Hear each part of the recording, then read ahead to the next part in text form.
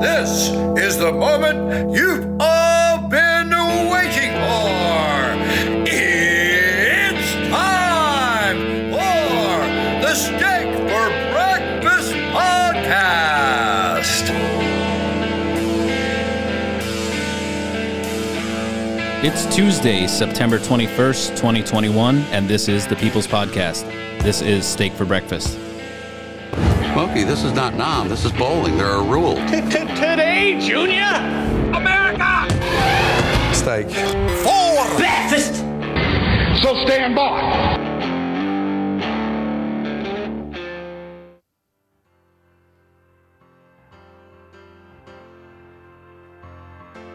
Now that she's back in the atmosphere with drops of Jupiter in her head. This episode of the podcast is brought to you, as always, by Man Rubs. You can find them at manrubs.com. Promo code STEAK15 for 15% off everything in your order. They got rubs, barbecue tools, blowtorches, t-shirts, coffee cups, anything you need to make barbecue great again. You can find it there. Also brought to you by Stay Ready Gear. They're at stayreadygear.com and on Instagram, Stay Ready Gear USA. They have holsters, custom kydex. I'm looking at my brand new Glock 17 dump tray and coasters here from Stay Ready. Pretty freaking good. Freaking fancy. The Steak for Breakfast logo. I like it. Anything you need, duty related, off duty related, use the code STEAK for 5% off everything in your order. In addition to that, they have a hashtag FJoeBiden 15% off promo code going on right now. Nice. So if you want extra off, Yeah, use that one because that's better than our promo code. for sure. Some of the world's most technologically advanced in-studio recording gear can be found at Odyssey.com. Whether you're podcasting, like Steak for Breakfast, you're a gamer, or you're recording some tunes, they have some of the best headphones, inner earbuds, and things of that nature to get you all squared away in regards to that. They're on Facebook and they're on Instagram as well. Tactical gear, medical field. We have a lot of first responders that listen to this show. A lot of screenshots come over the course of the week in our social medias of people in ambulances, fire trucks with their little Bluetooth screen on the dashboard and Steak for Breakfast playing. Can they make the Bruce Buffer thing be their siren? I would not hate that. Yeah. Whether you are medicing at a top tier or mediocrely, mediocremedic.com has a lot of stuff that you could need to accent your bags, your outer carriers, etc. They're on Instagram and they're at mediocremedic.com. Firearms. Places like Australia wish they had a lot more of them right now. Oof. But if you live in Southern California, Mike down at West Coast Survival Arms has everything you need to get you packing heat as we round out the summer months here. Mike's got ammo as well. 5-star rating, licensed FFL. He'll get you going. He's got a newly redesigned website, westcoastsurvivalarms.com. He's on Facebook Messenger. Or you could reach him over the telephone at 619-870-6992. Tactical gear in the top tier. Mark Joe Friday, Dumpbox, dumpbox.us, home of the Zero Fucks Duck. One of my favorite show supporters. All the patch gear you could ever need. 80s, 90s movies quotes, Trump tweet quotes, home of the Zero Fucks Duck. If you don't know, you better ask Mark Joe Friday. Yep. He's on Facebook, he's on Instagram, and like I already said, dumpbox.us. On that note, ladies and gentlemen, welcome. Episode 65, Steak for Breakfast. I'm Roan, joined today by Noah. What's happening? And our lovely guest returning, one of the greatest patriots you may ever know, Miss Noor Bin Laden. Thanks for coming back to Steak for Breakfast. Thank you so much for having me back on. I'm really happy to be with you guys again. And we're extremely pleased to have you circling back with us. Good to have you. Man, she really ruined that expression. She ruins everything. She ruins a lot of stuff. Yeah, she got kind of lit up yesterday, though, and we'll get into that in a little bit. But before we do, I like when she gets mad. Let's get our audience catched up on everything that's going on with you. You're coming back off a little bit of hiatus. Why don't you tell our listening audience what's going on in your world right now?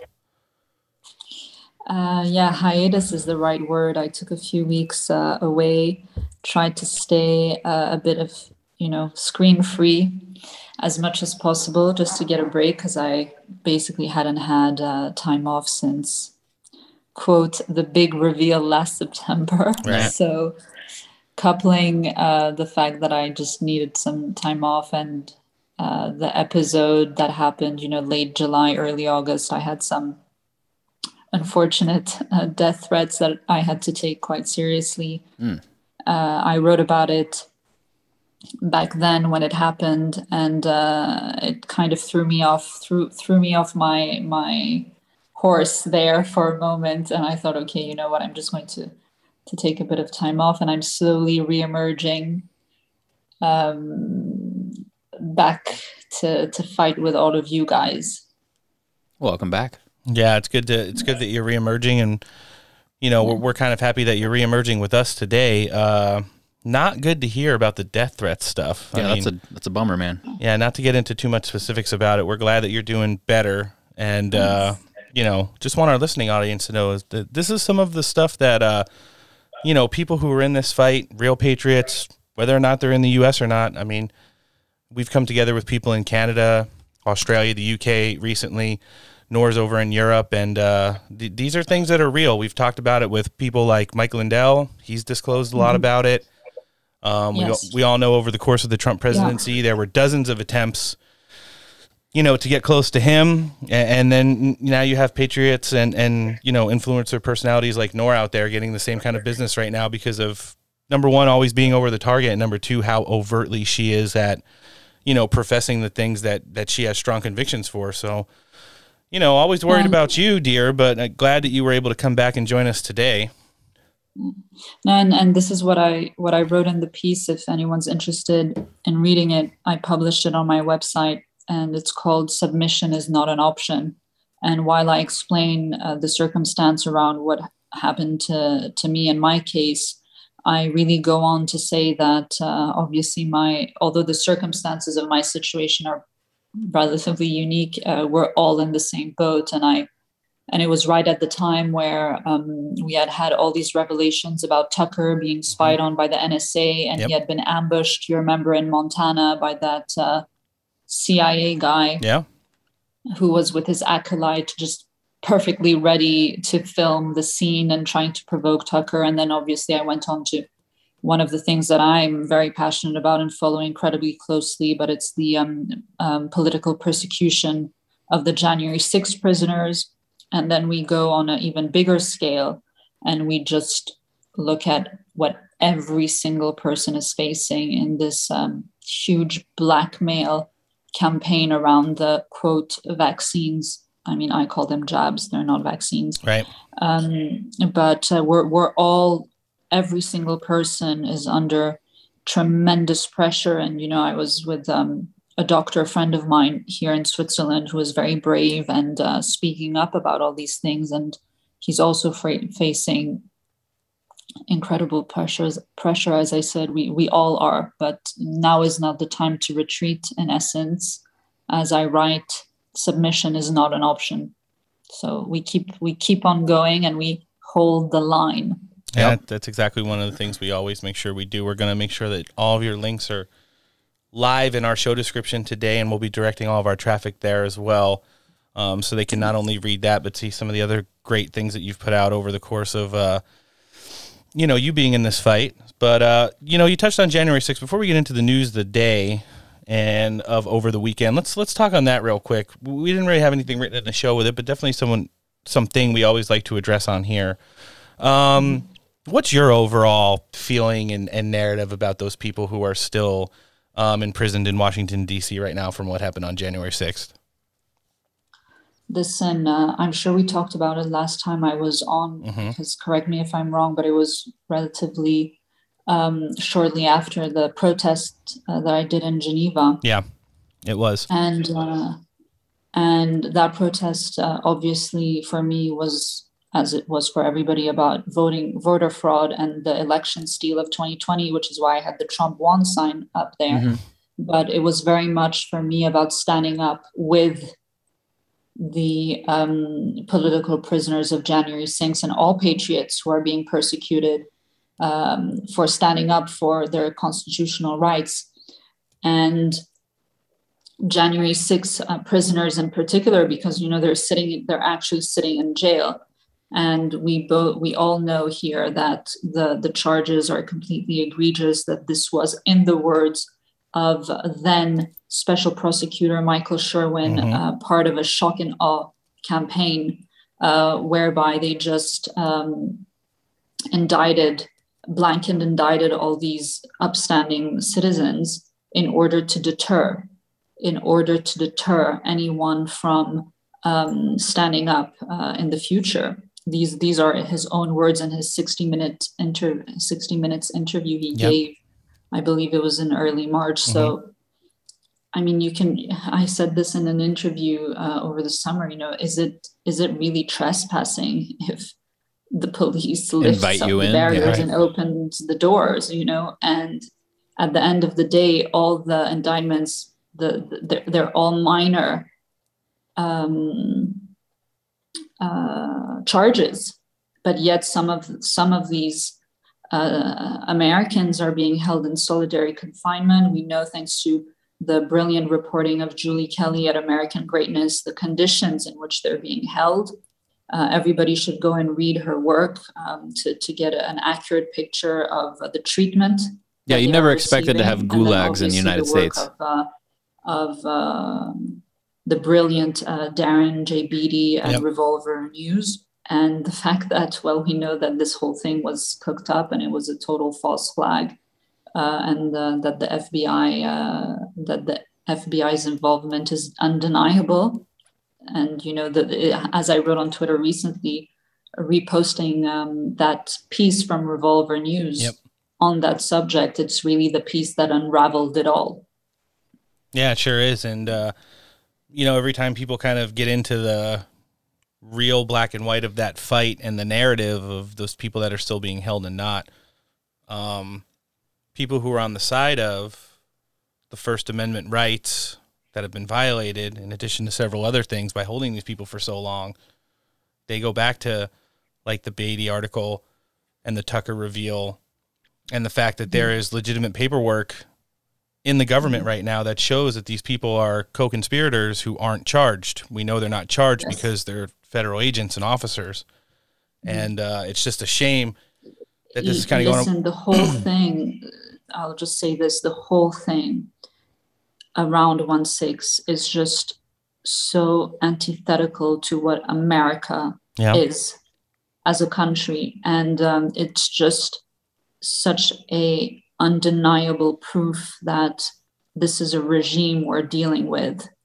And as in all regimes, the ruling class, the people that are in charge, have to do everything to try and silence all the opponents of said regime. And this is exactly what we're seeing play out. And it's the playbook of regimes. And anyone who dares, as I've written, multiple times and said multiple times in interviews, anyone who dares question the legitimacy of this regime is being targeted, persecuted, terrorized, held, unjustly for what? All based on a false flag. And I mean, I've been writing about it since early January. My first piece for Revolver News was published, mid-January, where I called out the fact that it was a false flag, that it wasn't an insurrection, as they would like to make everybody believe. And frankly, I'm just so appalled and infuriated at how patriots and upstanding American citizens are being treated in their own country. I mean, on multiple levels, and we'll get into that, I'm sure, in the rest of the interview episode. Yeah, it's definitely something that... I just can't believe they're still holding them without legitimate charges on most of them. Or small crimes. Yeah. Misdemeanors and whatnot, trespassing and this, that, and the other thing. It's really a shame. So, and it's something that we talked about it last week with our guest host, Nor, and one of the things that I've kind of theorized about it was, we have disposition on election audits finally getting ready to happen this week in the United States, hopefully Friday. The date stands. We have a lot of other states that are getting geared up to go and start their own audits. And I think for as much as a tinderbox as this country is right now, but even more comparably, the rest of the world always is in regards to the lockdowns and the vaccine mandates and stuff like that, I really do think you haven't seen a outpouring of real patriot protesting in the United States, because the federal government would probably use it to simulate another January 6th and therefore help, in their case, to delegitimize any kind of audits or election decertifications here. Yeah, you kept seeing people saying, like, don't go to the Justice for J6 thing. It's a trap. It's going to be a false flag. Right, and I really think we're not seeing a lot of even COVID lockdown. We see them in small, isolated places, but protests and stuff like that, like we're seeing in Australia and in Canada and in the UK, all over Europe, I just don't think we're seeing that overtly here in the United States yet, because they don't want to... You don't want to open it up to be used against them. Yeah, and distract and take away from the things that are really happening. Well, Americans and American patriots are incredibly smart, and they can smell what's being cooked. And I have great respect for Matt Brainerd, and I think what he's doing to raise awareness for this cause is amazing. And we should keep talking about this. We cannot let this go. Like, I will never let this go. And the problem is that while clearly the march and the people organizing this march are patriots, and this is exactly what happened on January 6th. The problem are the infiltrators, because January 6th was an amazing show of patriotism. Mm-hmm. And as it was intended to be. But the problem is that it was clearly infiltrated, and we have the footage, even though they still haven't released, I don't know, the 14,000 or 16,000 hours, they still are holding on to that. The few videos that we have, and, shout out to Bradman. I think we shouted out to him last time. Of course. Well, but shout out to Bradman, and all these anons for circulating all those videos. And, since we spoke last time, there's this one really damning clip of guys dressed in black gear handing out from the inside baseball bats to other black-clad dudes on the outside to break the windows. I mean, how clear do you need it to be? Where did those bats have like serial numbers on them so they could inventory them later? Well, everything needs to be signed out, right? Yeah. It's pretty funny. And you touched on Matt Brainerd. He is an awesome patriot. He still is extremely closely connected to Trump. He is in also an extremely tough situation right now in regards to what he's trying to do for getting justice for the January 6th protesters, but at the same time knowing that events that he does, especially ones at the Capitol, are going to be heavily scrutinized and obviously infiltrated like they were on January 6th, like they were last weekend. We saw probably more news cameras and feds there than protesters or ralliers, and apparently the only person that was arrested was a special agent for, HSI, who, once he was encircled by the security there, all he could do was basically show his badge and say, like, hey, listen, I'm one of you guys. It confirmed he was HSI? Yeah. Wow. Sorry I wasn't glowing hard enough, but here's my badge. So, it's one of those things where Matt's really doing the best that he can. He was on the show, I don't know if you know Nor or not, last month. He gave an amazing interview, nearly an hour, and broke down everything from, getting people in the fight for election integrity to the audits to January 6th, how he's vetting candidates all across the country. Real patriots like Joe Kent, Anthony Sabatini, he Bobby Piton, he represents a lot of those guys as a consultant, and is really doing a great job across the board for the Patriot movement. So, kind of a dud last weekend, but he was kind of put in a bad spot. The good part is administratively for January 6th, he's doing all the right things. He's filing lawsuits. He's gone and protested to the United Nations, the Justice Department. He's gotten House and Congress representatives involved in trying to get into that prison and find out a better disposition on everything. But the fact of the matter is that, he's just in a tough spot with kind of organizing anything right now just because of what already had happened. Yeah. So we do have a a lot of other crises to talk about. Crises? So let's jump into the news. We did have another thing we've been touching on since we've last had you on months ago was the crisis at the southwest border here in the United States. So, you know, we're seeing a lot of things right now that you probably have seen over the years in Europe with the North African migration and what it's done to the countries and the economies and the justice systems of Europe. We're seeing the same thing now in the United States, probably bigger than ever before. Numbers-wise, it's bigger than ever before. And, you know, what's going on right now, just to get the audience in the know, is that a large group of Caribbean asylum seekers are amassed in Del Rio, Texas. The number's getting close to 20,000. Now, a lot of these people... How many people live in Del Rio? Approximately 30,000. So that's a lot. Yeah, it's getting pretty ugly. People need to know, though, they see all these people, they don't look like Hispanics. They're not Mexican. They're saying they're from Haiti. They're from places in Latin America. And just to the casual newsgoer, you kind of get some confusion onto where these people came from. So back during the first earthquake they had in Haiti in the early 2000s, hundreds of thousands of Haitians and people from the region migrated to Central America. They took up home in places like Brazil. A lot of them opened up restaurants or got jobs. There were thousands of Haitians and Caribbean islanders who helped build the Olympic Training Center there for the Olympics that they had in the mid-2000s. And basically have made those places their homes. But now, and due to the fact that the current occupying administration has made it to where if you walk across the border, aside from voting, and that's questionable, you will receive all the same rights as an American citizen, which include work authorization, free medical care, school, etc.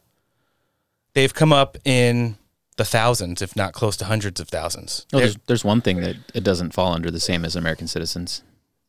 Oh, what's that? Vaccination. Vaccination status? Yeah.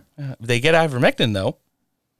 Well, I mean, devil's advocate again. That could be for what ivermectin is actually for. Now you're bringing that whole horse narrative into it. No, not the horse. We're not there yet. The parasites. Right. From the horses of the Border Patrol riding them.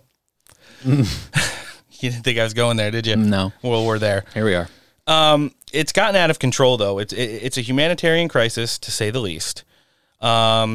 We're going to assume that total number of people that have crossed the border illegally this year now has already reached or exceeded those originally forecasted Peter Navarro numbers of 2 million plus. It's like a bad movie, like Humanitarian Crisis Part 2. Yes. Texas. And, you know, right now we're just seeing something like we've never seen before. The administration, once some bad drone footage got out last week, tried to close the airspace. Oops. To which point, Dallas State Police mobilized helicopters and decided to film it for all the news agencies themselves. Got him. There is a back and forth of the narrative and the what's really going on the ground. So apparently, late last week, Homeland Security, namely the Border Patrol, closed the checkpoint between Del Rio and where all the migrants were coming across from in Mexico. Another entity within Homeland Security stepped in and promptly reopened it and said, we're not closing it. Oh. We don't care. Right. Let them in. Mexico decided to close the border on their side in response to that, at which point Mexico abandoned their nearly overrun station there at the Del Rio checkpoint, and that's when the real big, you saw tens of thousands of people crossing over the course of the last 4 days of last week leading into the weekend and now this week and where we're at now. Oh, I bet that station on the Mexican side has people like living in it right now. Greg Abbott had had enough at that point and mobilized state troopers, the National Guard, etc., to put up a physical barrier of law enforcement vehicles, horse riding officers, etc., to set up a physical barrier, at which point they started funneling around those and coming in at other open areas in Del Rio before circling back to there. We have heard from some of our listeners that people who are working down there don't even have places to sleep on the U.S. side because all of the hotels are full of migrants, bus stations, schools, fire stations, you name it, is filled with refugees. Oh. Yeah, overran completely. A lot of the businesses have been ordered to be shut down and to prepare food for the migrants. And if you live in the Del Rio area, you're taking a 4 to 5 hour car ride to get medical attention for anything due to the fact that the hospitals are overran with people who are actively having COVID, measles, mumps, tuberculosis. So that's kind of what we got going on down here. Nora, I know you've been following this extremely closely, I'm sure. What are your feelings on just the optics of it coming from Europe right now? What is the narrative that's kind of built over there in regards to this disaster on the southwest border? Listen, as I said, I was quite in retreat the last few weeks, but one of the things that I very much voiced grave concerns about was the situation at the border, obviously tied in with the situation in Afghanistan that broke in August. Right. I went on Steve Bannon's War Room at that moment, when the debacle of the Afghanistan withdrawal took place, saying that you absolutely needed to close your borders immediately. And as was the operation in Afghanistan, everybody says, it's a failure and it's incompetence. I, from the start, called it an operation. The same thing is going on at the southern border, and obviously it's tied. There is a clear design here to flood the country with migrants, to change the demographics and change the voting structure of the country. And those who claim that they are acting in good faith, and all the people who are how would you say it in English? Sorry, I'm thinking in French right now. But all the people who claim to have deep sympathy and concern for these migrants, they don't realize that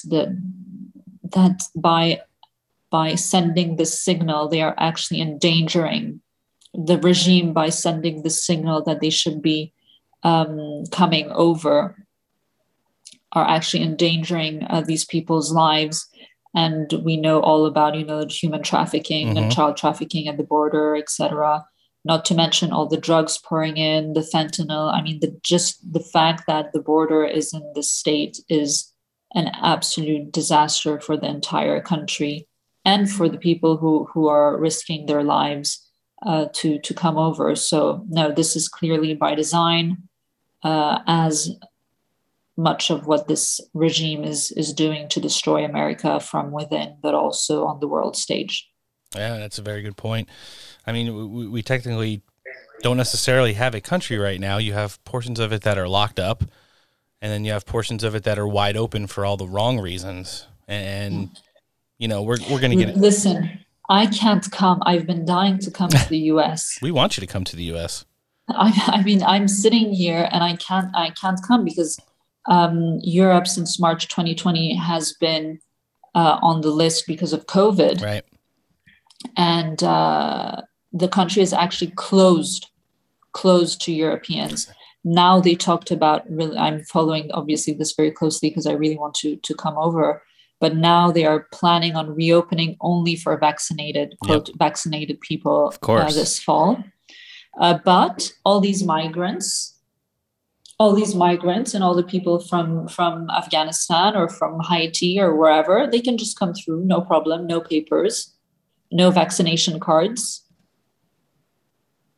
They're given, plane tickets. They're allocated, in different parts of America. Coincidentally, in swing states. Yeah, imagine that. In districts. Got to bump up those voter numbers. Well, I mean, this is an entire, I've mentioned this before. It's like, this is an entire demographic of people that they will be able to be swayed whichever direction that the people in charge want.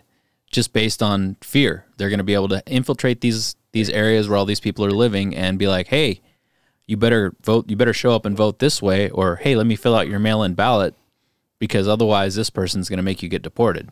And people who think that we're not on point with this narrative or think that we're exaggerating it in any way, shape, or form, I strongly suggest that you go about 10, 15 years back to Ilhan Omar's district in Minnesota. Oof. And ask if Exactly.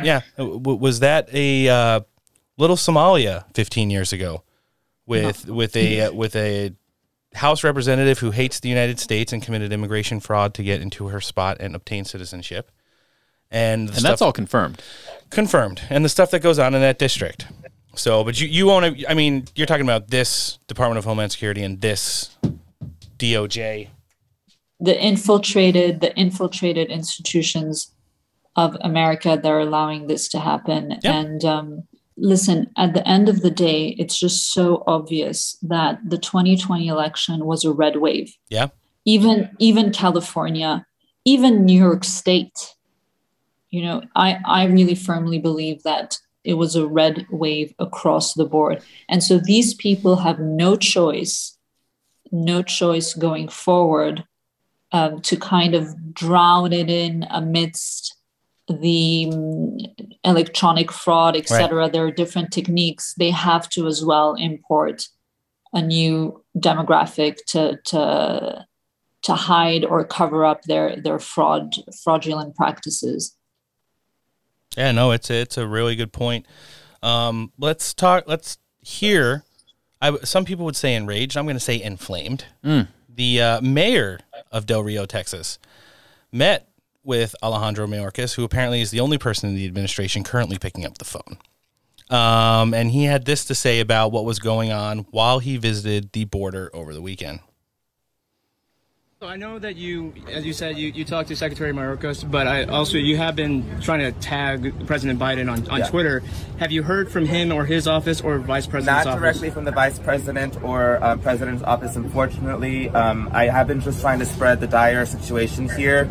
Right now, because of the conversation I had with Secretary Mayorkas, I now feel that his office is fully aware of the situation here happening in real time. And would you want them to visit? And of course, he would want them to visit. Mayorkas was down there over the weekend and did give a brief statement to the media. However, didn't take questions, which I thought was pretty interesting. Well, they never take questions. None of them take questions. God forbid somebody asks a question that actually matters and they have to do a legit dodge that looks sketchy. Oh, wait, that's every day. Yeah, no, I mean, it's an excellent point. You'd be surprised at his answer, though. I mean, I guess it was kind of a question at the end, but you're going to kind of laugh when you hear just how he had to follow up on that Del Rio mayor talking about it.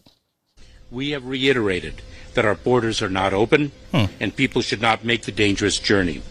Individuals and families are subject to border restrictions, including expulsion. Irregular migration poses a significant threat to the health and welfare of border communities and to the lives of the migrants themselves, and should not be attempted. Okay, well, I mean, that kind of sums it all up. So, the mayor of Del Rio, Texas. So, wouldn't him saying that mean that it would be very important for us to know who's got what that's coming in? Yeah, that's a good point. I mean, he just said it. I didn't. The mayor of Del Rio, Texas did say he needed to tag Kamala Harris and Joe Biden on Twitter to hopefully get a response from them. Kind of interesting point. Yeah. Don't hold your breath. And then you have the head of Homeland Security giving a statement with the backdrop of 20,000 Caribbean migrants encamped behind him on the U.S. side. It's basically like that part in Naked Gun where everything's exploding and he's like, oh no, nothing to see here. It's literally that part of the movie. Are we getting Migrants of the Caribbean themed memes yet? No, I like that. Yeah. Migrants of the Caribbean. Why haven't I thought of that? You should make more memes. Yep. So yeah, a lot of double talk from the administration. It kind of piggybacked into yesterday where you had, well, I guess you can call it the start of a bad day for one of Noah's all-time favorites, Jen Psaki. Nah. And where she's usually, beating up the media or not answering questions, she kind of got hammered a little bit from Fox News' Doug Ducey. before we get into a little commentary on this narrative, let's continue to shape it a little bit and hear exactly what she had to say about the border yesterday, raising several of the concerns that Nor just brought up. God, she must be annoying when she's hammered. A few minutes ago. A question about what's going on at the border. Is somebody asking the foreign nationals who are walking into Del Rio, Texas and setting up camps on this side of the border for proof of vaccination or a negative COVID test? Well, first of all, I can readdress for you or re-talk you through what steps we take. That is the policy for people who fly into the country. So if somebody walks into the country right across the river, does somebody ask them to see their vaccination card? Well, let me explain to you again, Peter, how our process works. Oh, okay. As individuals come across the border, and they are both assessed for whether they have any symptoms. If they have symptoms, the intention is for them to be quarantined. That is our process. They're not intending to stay here for a lengthy period of time. I don't think it's the same thing. It's not the same thing. These are individuals, as we've noted and as we've been discussed. We are expelling individuals based on Title 42 specifically because of COVID, because we want to prevent a scenario where large numbers of people are gathering, posing a threat to the community and also to the migrants themselves. So those are the policies that we put in place, in large part because, again, the CDC continues to recommend Title 42 be in place given we're facing a global pandemic. Where's the vice president on any of this? Isn't she supposed to be addressing the root causes of migration? Absolutely. And she has been addressing the root causes of migration by working with countries in the region to ensure they have the assistance they need. She's addressing a postcard, the number of people who are coming and trying to make those journeys across the border. We've actually seen some reductions in some of those numbers. That doesn't change the fact that this is a very challenging situation in Del Rio. We're working to implement our policies, and we're working to ensure we are also addressing root causes. So, I mean, Nor, you're going to have to weigh in on this. You are feeling you're a citizen of your country. You have a passport. You've been to the U.S., I'm sure, several times in the past. No problems, no issues. Right now, not allowed. You have the money, you have the visa, you have the capabilities to get here. However, we're not letting you in for COVID vaccination reasons. However, and in addition to Jen Psaki saying that over the course of the last few days, I don't know what fucking border she's looking at. They've actually seen the numbers starting to stem down. You've had the two largest months, 200,000 plus back-to-back months for the first time in the history of the United States since they started recording this stuff. Unchecked people coming across and being apprehended. So just continue to wrap yourself around the numbers. Over 400,000 people in the last 2 months have come in and been apprehended. Yeah, and given how just understaffed and overrun our Border Patrol and...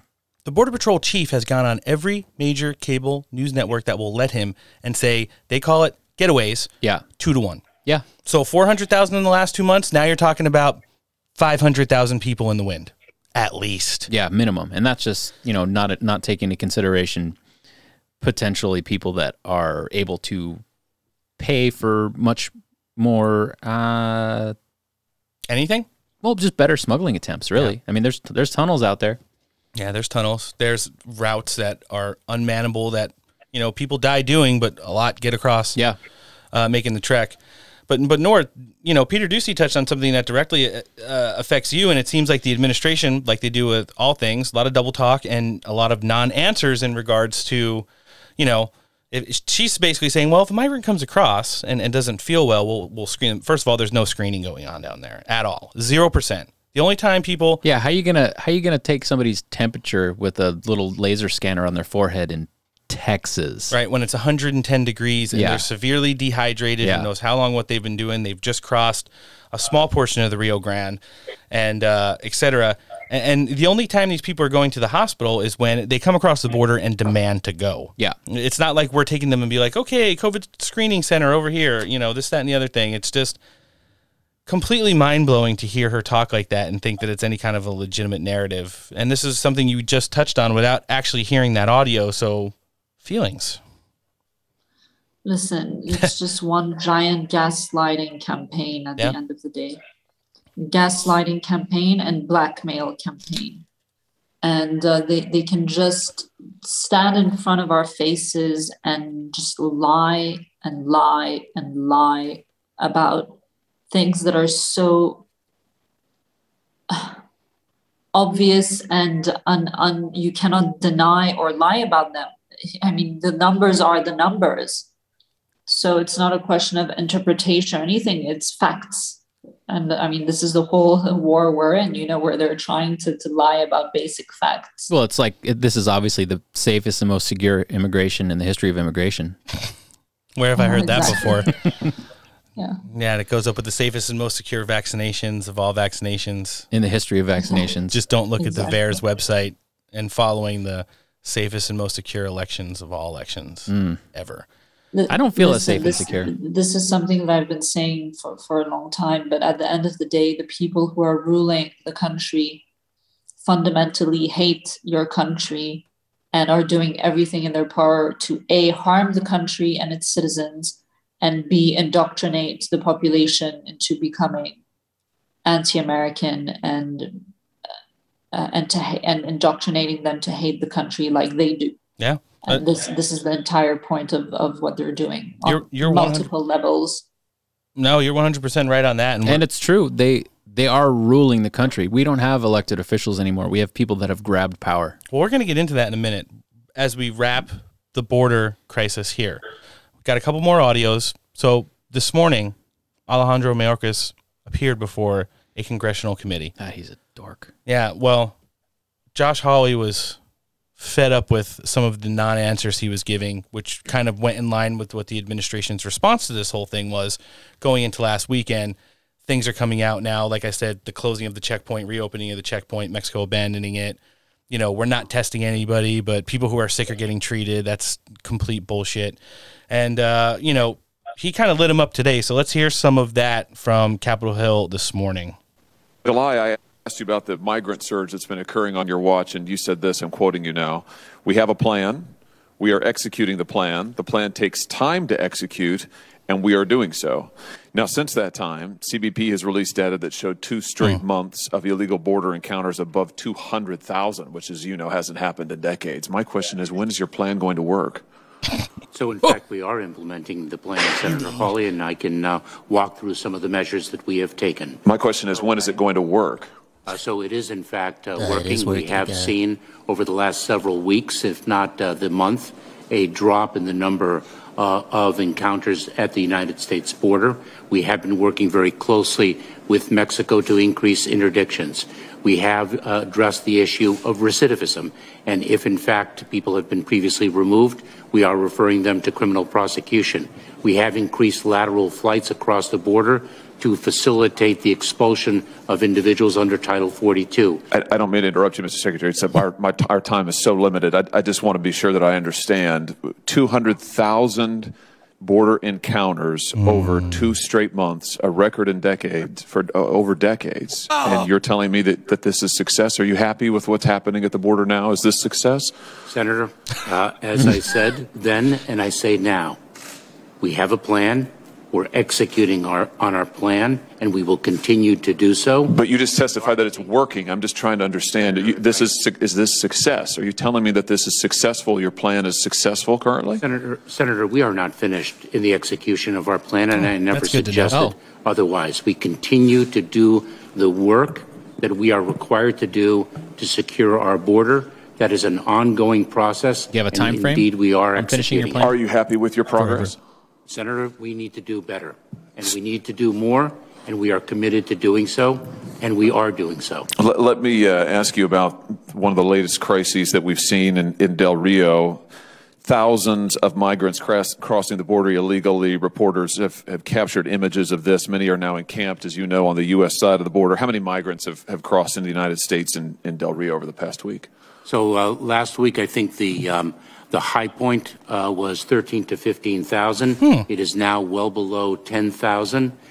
We continue to move individuals from Del Rio to other processing centers to facilitate their repatriation. And how increased, if I may, Senator, we have increased the number of repatriation flights to Haiti and to other third countries.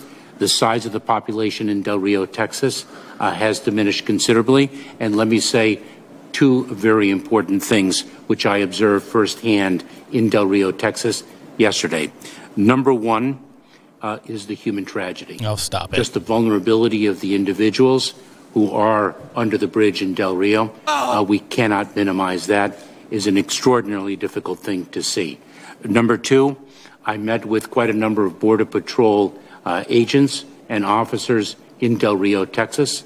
I saw them working with members of the Department of Health and Human Services to deliver medical attention. There's I saw ivermectin. them working with the American Red Cross to deliver medical kits. How many are currently I'm sorry, Mr. Secretary, but we've got very limited time. How many are currently right now at the encampment?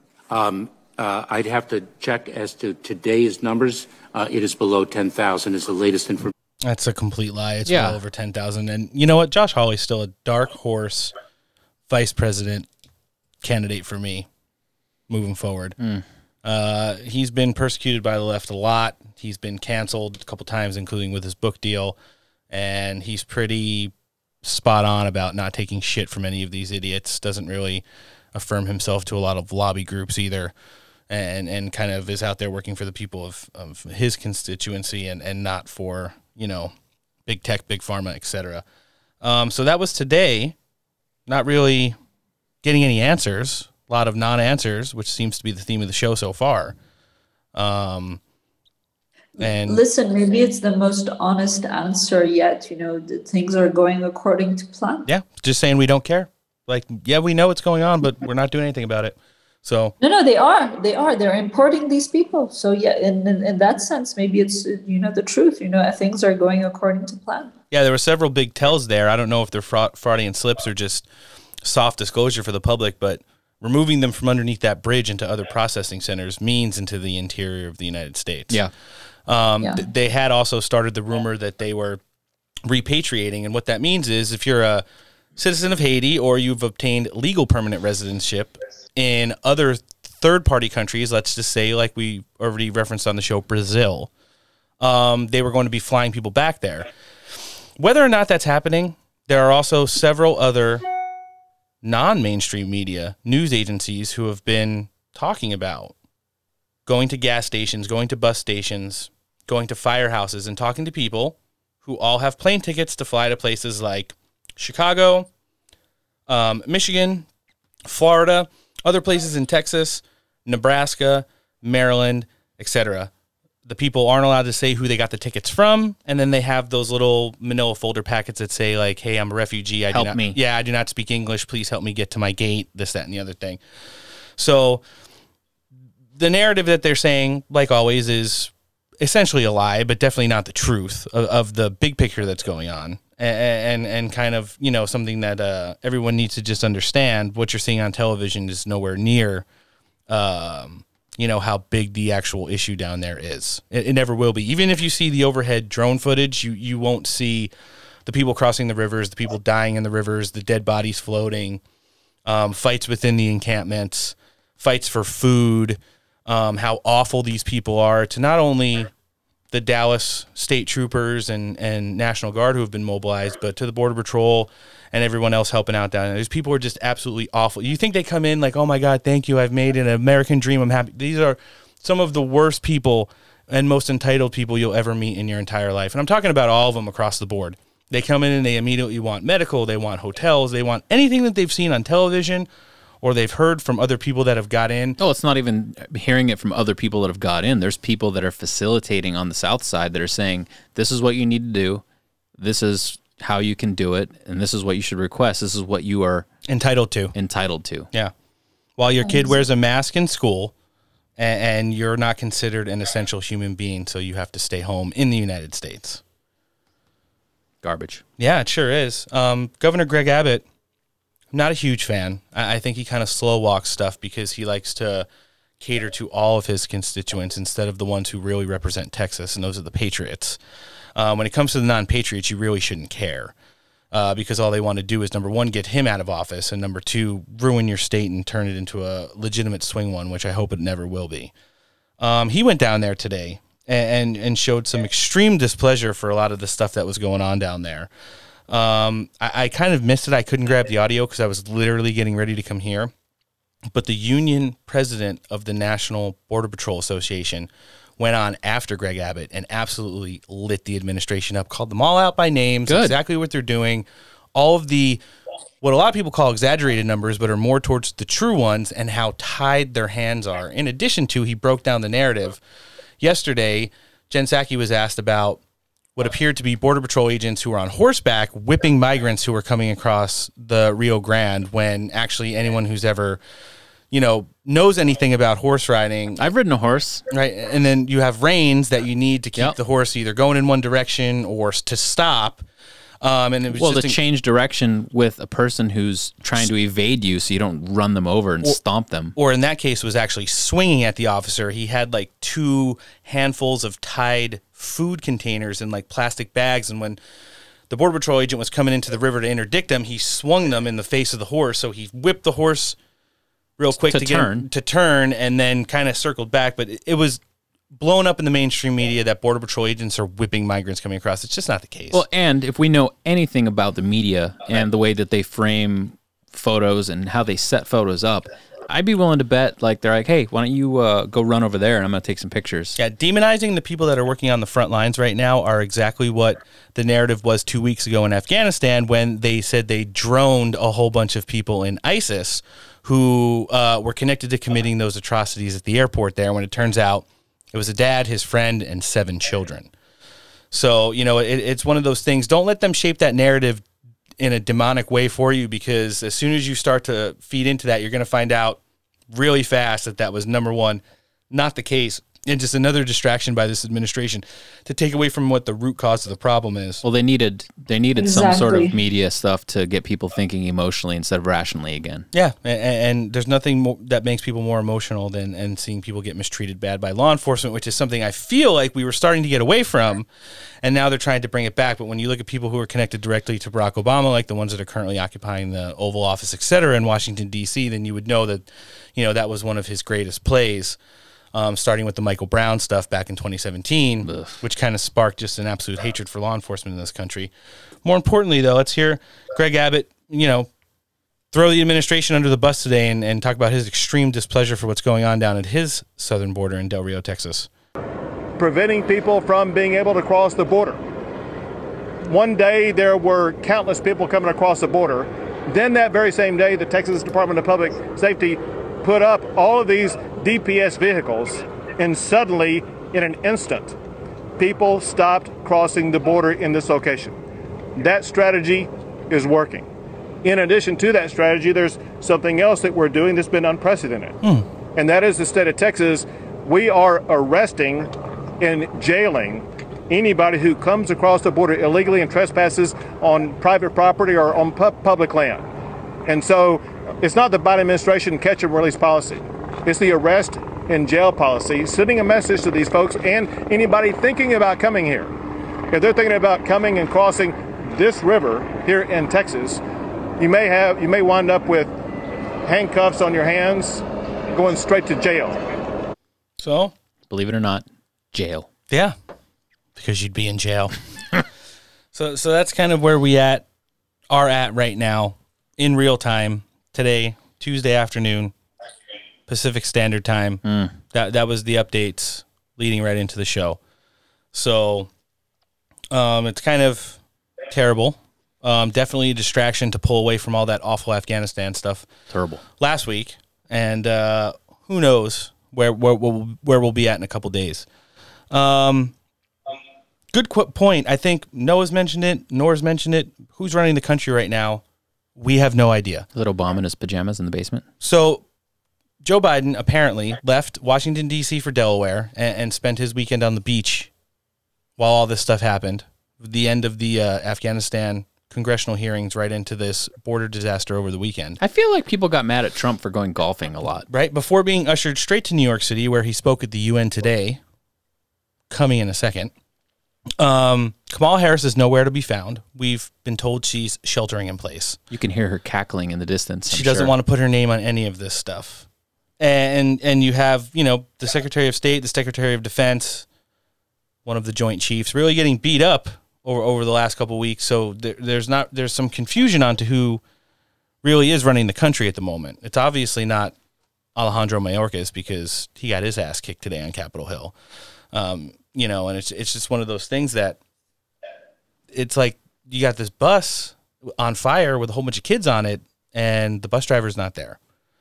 I think that would be a good dictation of, you know, what's going on right now with the administration. Talking about important things definitely affecting the United States right now. Joe Biden brought them up today. He spoke at the General Assembly. I was surprised. I thought he might have just been there to kind of check it out, Jack. But as he was being ushered from event to event, he did not answer any questions, wore several masks. Wow. But when he did get up in front of the General Assembly, talk to them about the things that are really... multiple masks? Yeah, well, he always doing wears... that again? He wears like one and then the black one over it. Right. So let's hear, so we can talk about this real quick, because I don't really want to stay on it or him, because he's just a completely empty suit that's being manipulated by every single other person that's really running the country right now. But let's hear what some of the narrative they want to get out via him at the United Nations today.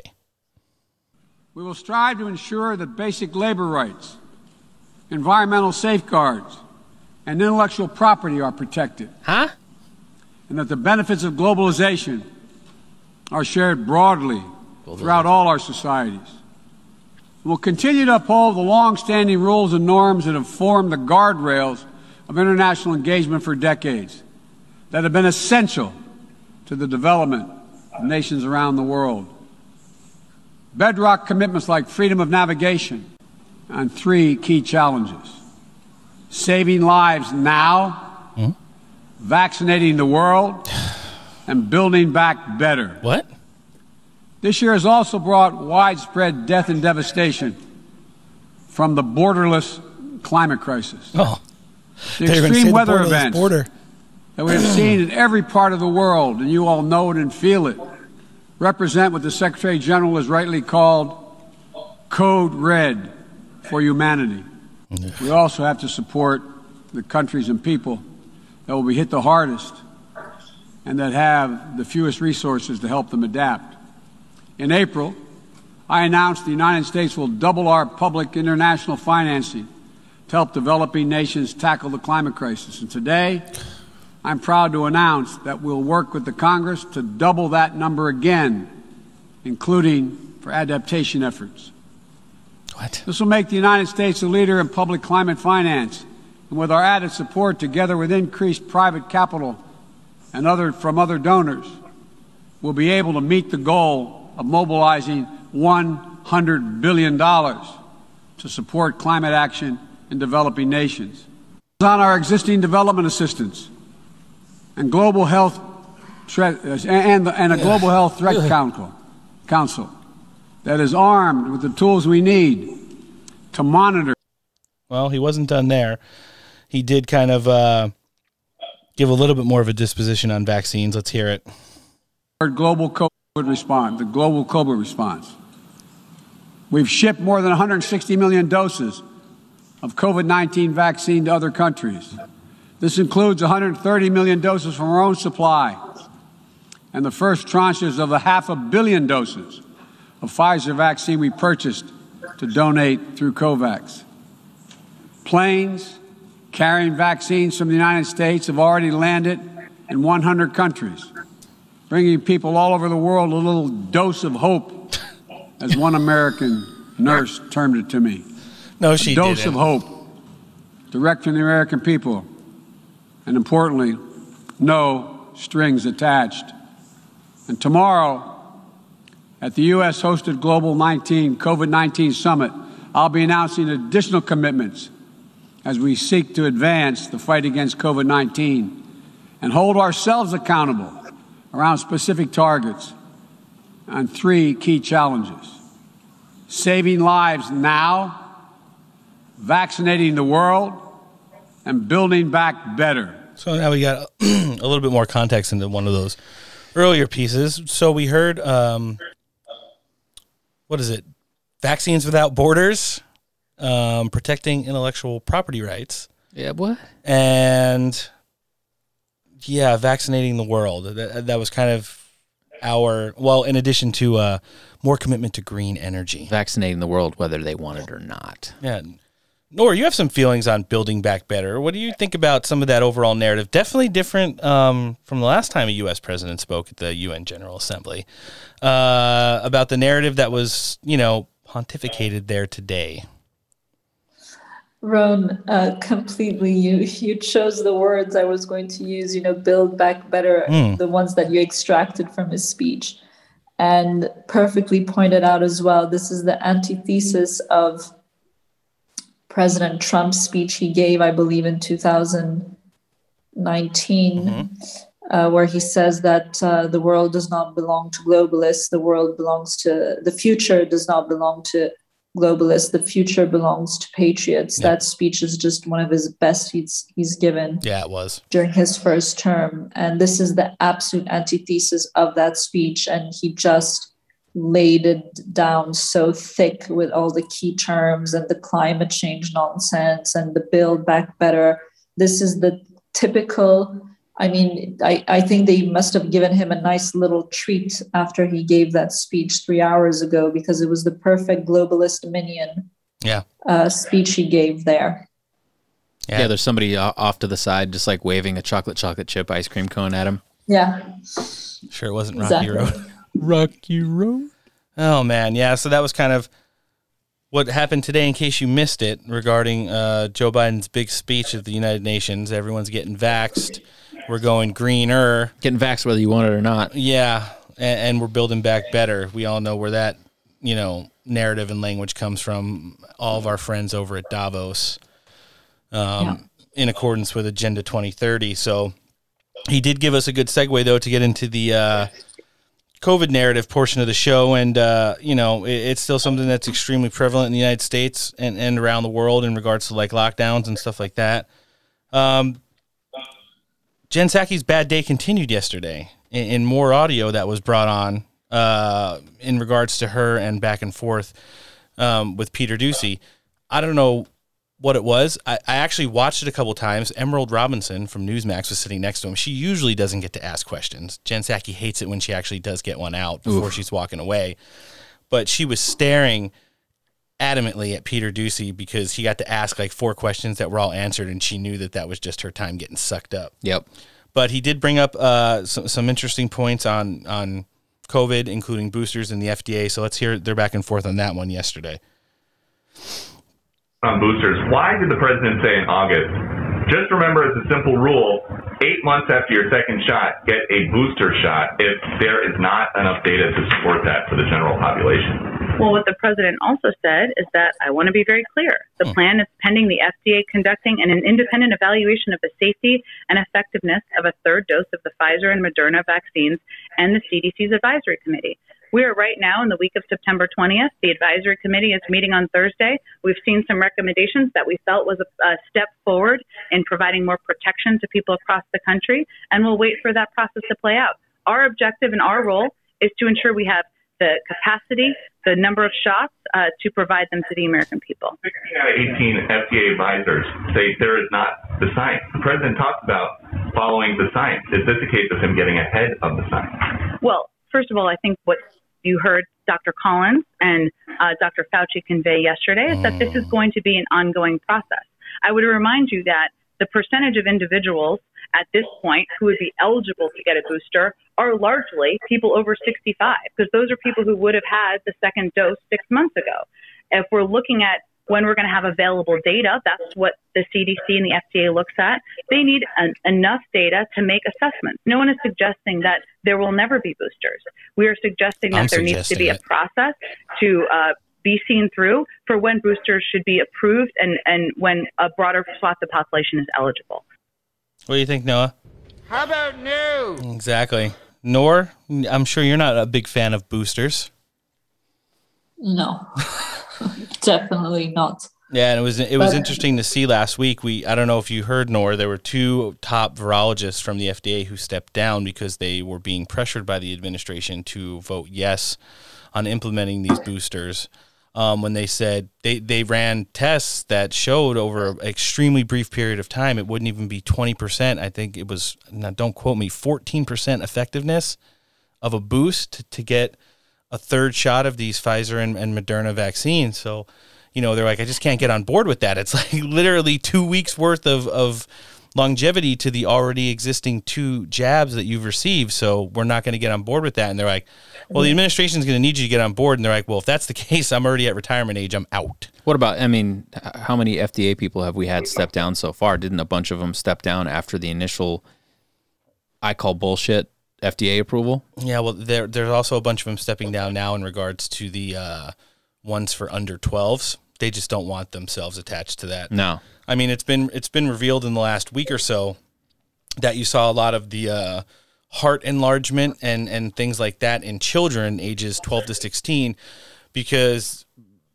they're not saying that the jab was actually bad, but something that Donald Trump has alluded to several times over decades, the amount of vaccine that they were getting was just way too much, and was in turn causing things like blood clots and enlarged hearts in kids that shouldn't have issues like that. So yeah, it's just one of those things where you kind of got to really look and read between the lines on this thing. I mean, Peter Ducey's got his narrative, Jen Psaki's got hers, but in between there's a lot of really good information that you need to investigate for yourself to find out what's really going on at these places like the FDA and the NIH right now.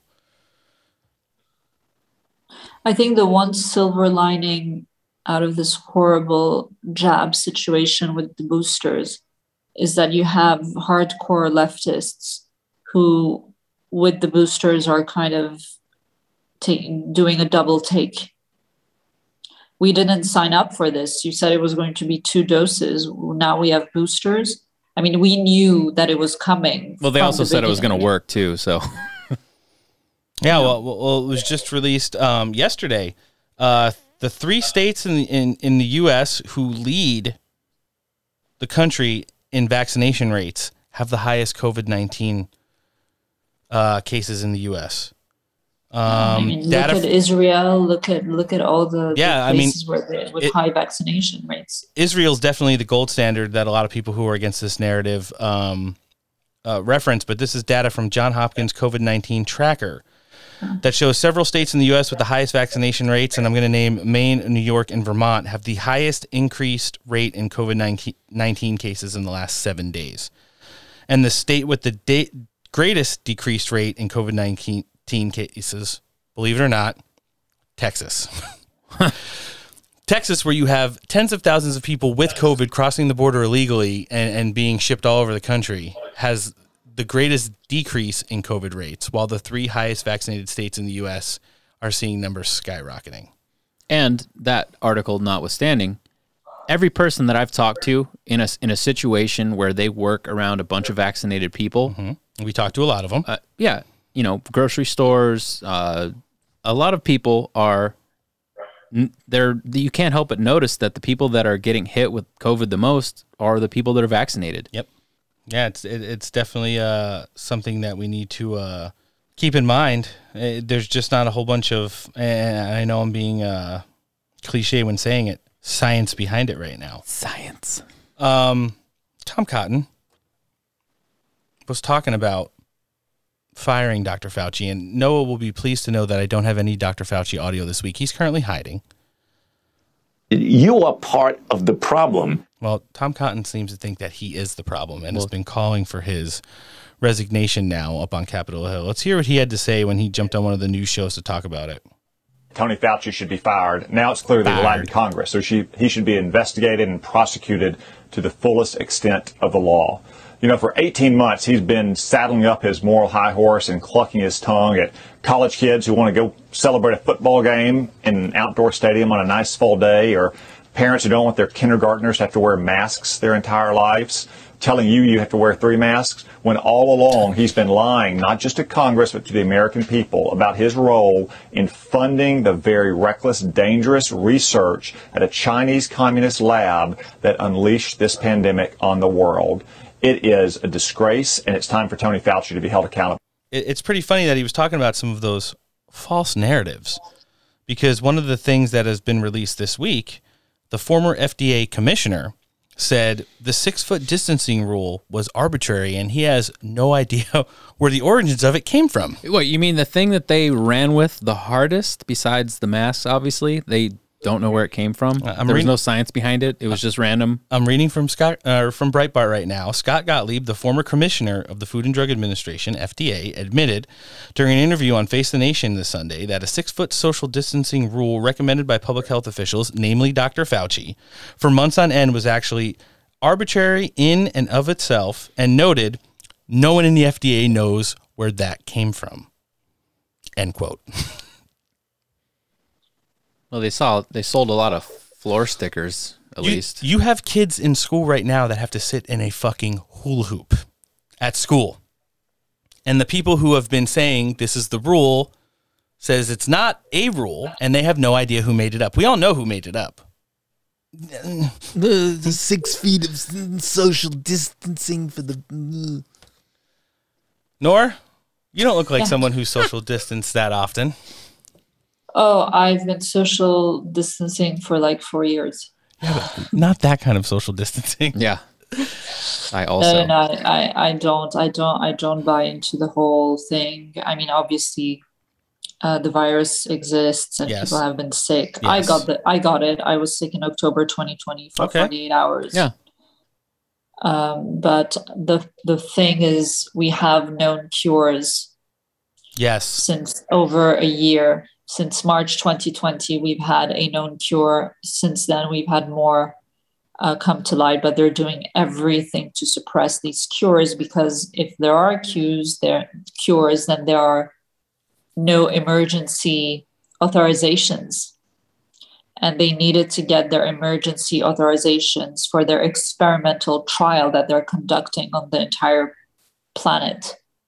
Oh, no, it's 100% correct. We've gone over those studies before that shows if anything shows near or getting close to 50% effectiveness, it basically takes away the emergency use authorization leverage they have to mandate vaccines in certain places. And we know things like hydroxychloroquine, zinc, vitamin C, D3, ivermectin, and things like that have been so effective. They've been so effective that people get fired if they're a doctor and they use it now, because it will jack up the entire vaccine cash cow that they have going on right now, basically.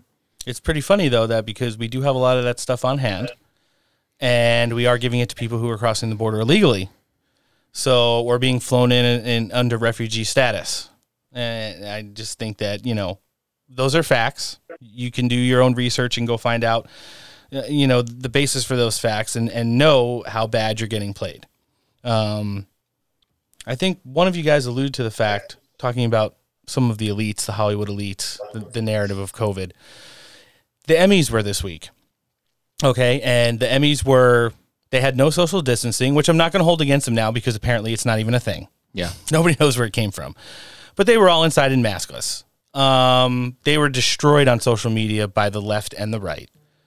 And I like it when we can all get together and shit on somebody together. That's fun. The mayor of LA came out and needed to remind everybody that the Emmys were exempt from mask mandates because science. Well, no, exactly, science. They had exemptions written into the policies of Los Angeles for movie stars.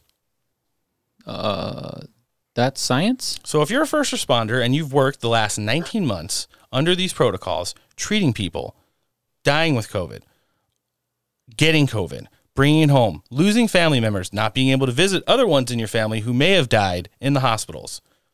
All bad. You have to get the vaccine now or you're fired because we're done with you. However, these people can go out and drink from goblets and tongue kiss each other in public while wearing drag. They had goblets? And, well, it's the Emmys. Of course. It's all a big satanic Illuminati ritual anyways. Nope, there we go. So, and just kind of rub it in your face. It's gotten to the point to where people, they do it, then they call it out and they're like, we didn't know, or we didn't think it was going to be that bad. And everybody's kind of like, yeah, you kind of did. Okay, yeah.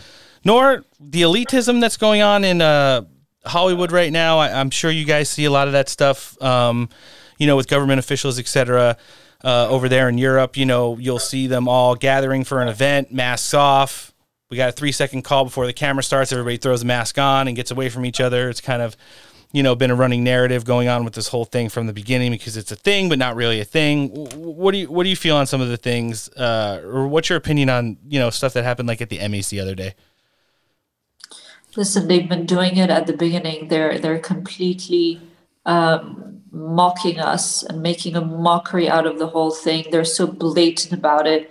Most egregiously, was this Nancy Pelosi Democrat fundraiser in Napa Valley over the summer, like a few weeks ago. They were packed in there. I don't remember exactly, like 3-4 weeks ago.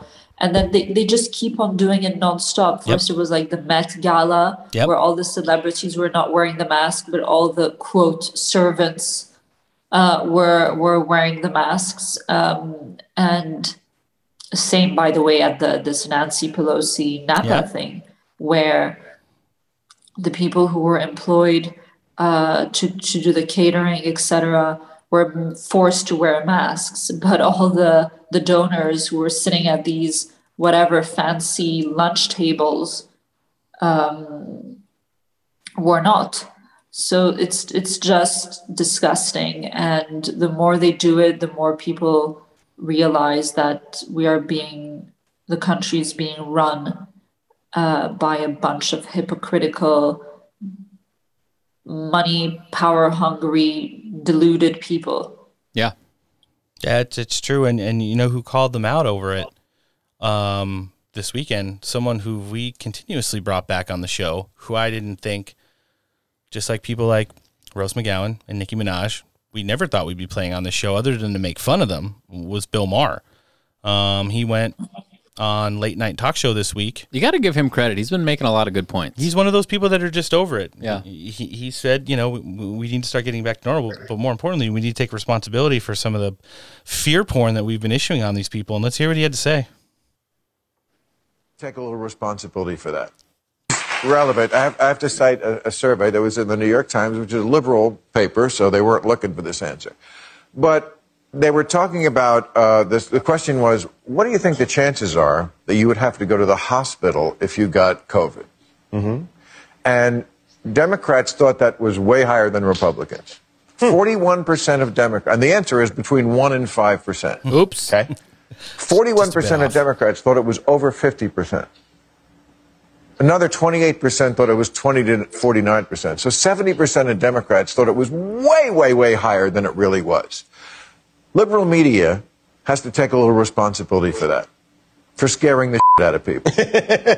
And the reason why I'm bringing this up is because it's much harder for every touring act to sell tickets in blue states. Oh, interesting. They're afraid to go out of the house. I see. Whereas in red states, it's all good to go. Yeah. So I just want to say to those people in San Rafael and Pittsburgh and New York, I ain't going to give it to you. I promise. It's safe. We're doing everything we can. There's distancing. There's masking. Enjoy. Live life. You did get it in Embrace life. You did get it. Nice. So, yeah, it's good to kind of hear him punch back against the narrative. But one of the other things I thought was interesting, there's been a brief audio clip that's resurfaced over the last week. I've seen it circulating online. And it just goes into the fact about, we really have to think about as people who, do some investigative work, how long has this narrative really been around? We've all deep dived into Agenda 2030 and the one world government, the global takeover, all that stuff, build back crappier and whatnot. But there's audio that surfaced back to the early 90s of Joe Biden. Well, is this the one where he's like doing the creepy smile? Close. Well, he does a creepy smile in all of them, but I mean, it's not the same Joe Biden that currently occupies the White House, the basement dwelling hologram, as Michael Savage calls him. Nice. It's the actual person who was Joe Biden that served in Congress for a number of years before God knows what happened to him, but not the ghoul that walks the... Before he turned into Max Headroom. Yeah, exactly. I'm going to play it now. Just kind of try to wrap your brain around how long ago this is and who it's coming from. Control, you may find legislative bodies taking whole classes of people based upon propensity of conduct. Yeah, it's to say, we're going to put you in a certain category. We're going to demand mandatory testing for you. So, he's talking about putting people in camps and demanding testing for you in regards to overall health and well-being. And this is back like late 80s, early 90s. Nora, did you ever hear that clip? No, actually, it's the first time. Yeah, I'm not surprised because the plan was in preparation for a very long time, but this just confirms it. It's a gem you found right there. And his mannerisms and his smile in between things that he's saying was just so just creepy. Yeah. Like taking joy in the fact that we're going to require testing and I'm going to send that one to you, Nora, so you can have that one for the record. This just in, reported by Breitbart. I know we played clips previously regarding Joe Biden speaking at the UN. There were no vaccination rules for any of the leaders who attended. Free pass. At where? At the UN. Oh. The UN summit that's going on right now over the course of the next... That seems fair. Yeah. That seems like... that's that science thing we were talking about, right? Right. No one needed to be vaccinated and everyone was good to go. Yeah. Science. So much sciencing going on right now. Yeah. It's very scientific. Extremely scientific, and definitely something that, is going to be continuing on in the narrative now, I think, for the near future. Because there seems to be no end in sights with the push for boosters and all the shit that's going on with kids and, where we're heading on that. Well, we've got to stop the steal now. We've got a bunch of stuff going on there. It's Tuesday in the States, and we're cruising towards Friday of this week, where we are going to have at least some of the Arizona forensic audit released to the public. Some steel stoppage? Hopefully. Yeah. New audio footage has leaked online over the last couple days that basically has some of the people on the Maricopa County Board of Supervisors talking about how their original audits before the forensic ones that they say are totally justified may in fact be bullshit. They were came from the same place that the 6-foot rule came from? It's apparently so. So let's hear. That was just an arbitrary audit. No one really knows where it came from. Some of that just to hear how bad these original audits, and I'm air quoting audits now, might have been. That we need to make the county better. That was my point too, is even if they don't have political aspirations beyond this and they're done, why allow this to now erase anything that you have accomplished? And people I'm committed to focus people. on I want to that. take out Adrian Fontes too, and we did. I'm proud of that. Yeah. That guy's a scumbag. He is a big scumbag. And so why would we stop? Why would we not? I don't know what happened to your colleagues, I don't either. but I'm hoping you can reel them back in, and if we can deliver to the masses a good message, then we can turn this whole ship around. And that, good. And if not, at least my conscience is clear that we tried. Right. You know? Right. But I got to tell you, I mean, you're as surprised about that as I am. Because remember what I said to Senator Fan. Remember, and ask her this. And remember what I said to Michelle Ugenti. This isn't going to be a problem. My guys are going to agree with me. well, yeah, you told us that when we met with Giuliani. Yeah, this I was isn't like, going to be a problem. Sure you can get your, they'll. In Fan, I said to Fan, hey, just as good measure, will you call everybody and say, hey, you're supportive of an audit, and that would be great, including Gallardo, and she did. Never in a million years. You know what I think it was, in hindsight? Gates got scared because he barely won, and Jack got scared because he only won by 200 votes. And if there was an audit and a recount, which is pretty bullshit, by the way, what would happen in those two races? And that is...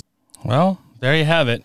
What really goes on behind the closed doors of these people who have been so reluctant to give over, so much of the information that's needed for these audits. I know over the course of this week, we've had a lot of developments. Brnovich has basically gave them a deadline. They had a closed door meeting on Sunday of last week. And it's apparent now that some of the routers and the Splunk logs and some of the other data that they've been requesting is finally going to get into the hands of the audit team there in Arizona. It's just pretty sad that you have to hear these elected officials kind of try to cover their own asses to their own faces, in the face of doing something that's legitimate, when you could hear it in their voices, the tones, and then talking about two of the specific local races there. They know that it's fucked up, but they just kind of are just, and you hear them laughing when they're saying, well, at least we know we tried. It's one of those things where it's like, no, you didn't. You put it out there for public, opinion and optics only. And now you're at the point to where I strongly believe that they all are about to be royally fucked in Arizona. Everyone that wasn't on board with doing this with 100% transparency is going to be basically out of there, to say the least. Well, the world needs Walmart greeters. If not charged criminally. Yeah, we're always short-staffed down at Walmart. Nora, you're a huge fan of Stop the Steal. Well, which one do you prefer? We have a few polls we take on the show now in regards to the 2020 presidential election. Was it the crime of the century? Was it rigged and stolen? Or is it a case of unreturned diamonds, as Donald Trump puts it sometimes?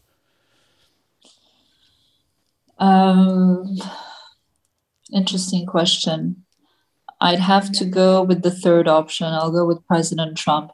Oh, I like that one. Christina Bobb thought that was the most intellectually sound one as well. The stolen diamonds. Yeah. I need that clip. Well, we played it a couple weeks ago. We're going to have to. But I mean, I just refer to it as, the fraud, as a total fraud and a total scam. And there are so many huge crimes. I don't know if we can say it's the crime of the century, but if you look at the past 20 months, 19 months, and the tie-in of first COVID, then the election steal. Yes.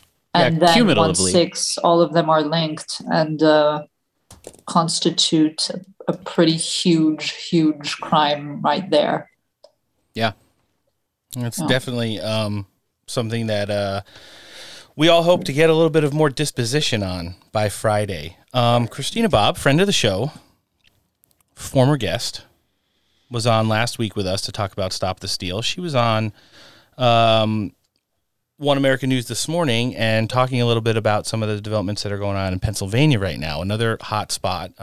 She kind of was in agreement with us where legally you have a lot of positive reference into winnable cases due to state violations of the Constitution in Michigan and Wisconsin, but she thinks audit-wise, Arizona, Pennsylvania, Georgia, those are the hot spots where the biggest actual physical fraud, whether it be electronic or with fraudulent ballots occurred, are, and she thinks that those are the three places where you're going to get big audits and big results soon. She gave an update on Pennsylvania this morning. I grabbed it, and let's hear what she had to say now. And was promptly sued by the Democrat caucus in the state. What's that lawsuit about? Yep, they certainly didn't waste any time. The Democrat caucus in the Pennsylvania Senate sued the Senate, particularly Jake Corman, the president of the Senate, and Chris Dush, both Republicans, who did issue the subpoenas. The subpoenas, as we have mentioned before, I believe are incomplete, but they do seek some information on voters and their personal addresses and identification of the voters on some of the voter roll. And so they sued, saying it was a privacy issue. They didn't think the Senate needed access to the amount of information that they were seeking, and they said that a lot of it is already publicly available. So they sued under the guise saying that this was a violation of the secret ballot and saying that it would disenfranchise voters. That came out late Friday, and it will probably take a little while for the Senate to work through this. The Senate's response is due in 30 days. They requested an injunction, meaning they're trying to stop any type of audit from taking place. And so we've got 30 days to see how Jake Corman and Chris Dush respond. All right, our Christine. So, I mean, there you have that. It looks like Pennsylvania is going to be a replay of what's currently going on in Georgia and where we're heading next. The Garland Favorito case there in regards to the fraudulent absentee ballots, hundreds of thousands that are accused, has gone back and forth in court. We kind of hit another hurdle yesterday, and unfortunately Noah's not going to be too happy to hear this. It looks like it's pushing the Georgia audit case to not being able to get started until the beginning of 2022. Yeah, we had a court disposition yesterday from Judge Amaro, who seems like he's a good guy. He's definitely the right judge in regards to this. He hasn't been intimidated or compromised as of yet. However, there was an instance yesterday in the court case where, and you have to remember, if you're following the Georgia audit case, the lawyers who are in Georgia right now are not lawyers that have anything to do with elections. They are criminal lawyers. And they go by a price range of anywhere between $1,000 and $2,000 an hour for their services. And they are being paid essentially by the DNC. You could say they're voter integrity groups or Stacey Abrams led, voter integrity groups or this, that, and the other thing. It's not the case. It's essentially the Democratic Party that's holding this up. So Judge Amaro issued a stay yesterday after some shenanigans in court and kind of gave them till, I think, October 20th or October 15th, but 20 days. So the numbers don't add up on a piece of paper. However, they do add up when you kind of listen to the audio about it. They appeared yesterday on Steve Bannon's War Room, at which point we've gotten to the fact that we're at another poll. Nope, here we are. Is Steve Bannon Q? We say it every week when we always ask our guests, and if they're in the no, then they'll give us a straight up answer. I'm going to say no. Noah? I've been doing a lot of thinking. Still no. Okay. Nor, is Steve Bannon Q? Nope. Okay. All right. Are you sure? Wait. I mean, as sure as anyone can be, but... Didn't you say last time that you were Q? Yeah, didn't you allude that you might be Q? I might be Q. This is going to be our highest rated show for sure. All right, let's hear about some of Garland Favorito was on War Room with Steve Bannon yesterday and a couple other guys. Let's hear kind of what they talked about in regards to what happened in the Judge Amaro's courtroom in Fulton County, Georgia yesterday. Georgia, the shocking development today in Georgia at this hearing, Garland Favorito has been the man at the tip of the spear. Garland, tell us what happened today, because I didn't see a lot of good news coming out of there. Maybe you can convince me otherwise, but I saw nothing but slow walking, and this is now going to leak into 2022. Sir. Well, you're absolutely right about that, Steve. It was slow walking. It is going to leak into 2022 now. There are some good things that came out of it, and several things. First of all, the court has agreed, basically, and you heard it in open court today, that we have a case. And that means that we have the correct evidence, of prima facie evidence of potential election fraud in the sworn affidavits that were from senior poll managers that they handled counterfeit ballots. He agreed that we have to look at the ballots to find out if in fact they are counterfeit. He agreed that we had standing. So all of the major issues that they were arguing, he's basically come down on our side.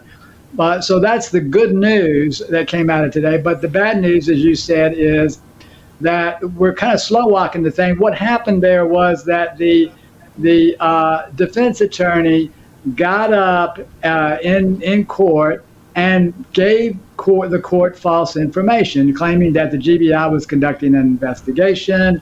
Okay, Garland, brother. Now, Steve cuts him off there. There's a lengthy explanation to it.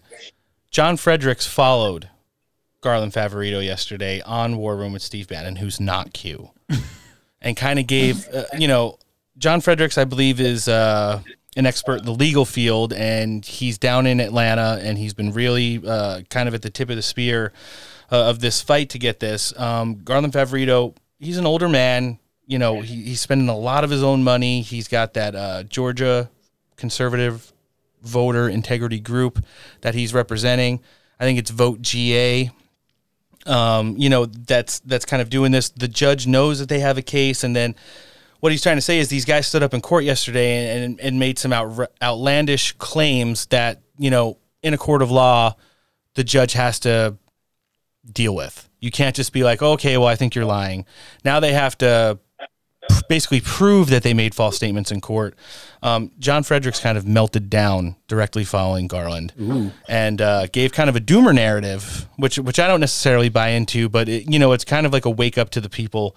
Let's kind of hear what he had to say. And let me tell you why, and I'm going to stop the spin here, Steve, so we're on the same page, because we have to start bringing pressure on Kemp to get under this. Number one, they got a 20-day delay. Don Samuels, the attorney, started off by wanting the case dismissed. And his grounds for dismissal was that, hey, the GBI has already done an investigation. The Secretary of State did an investigation. There's nothing there. They're talking about reason the Georgia to go forward, recounts. dismiss the case. Now, Amaro comes back and he says, well, we have to really look at this because we can't disenfranchise legitimate votes or could be fraud, et cetera. And there are but then affidavits. He allows him to get a 20 20-day delay. Now, all the first 20-day delay does is for them to present whatever evidence the GBI has or Raffensperger has.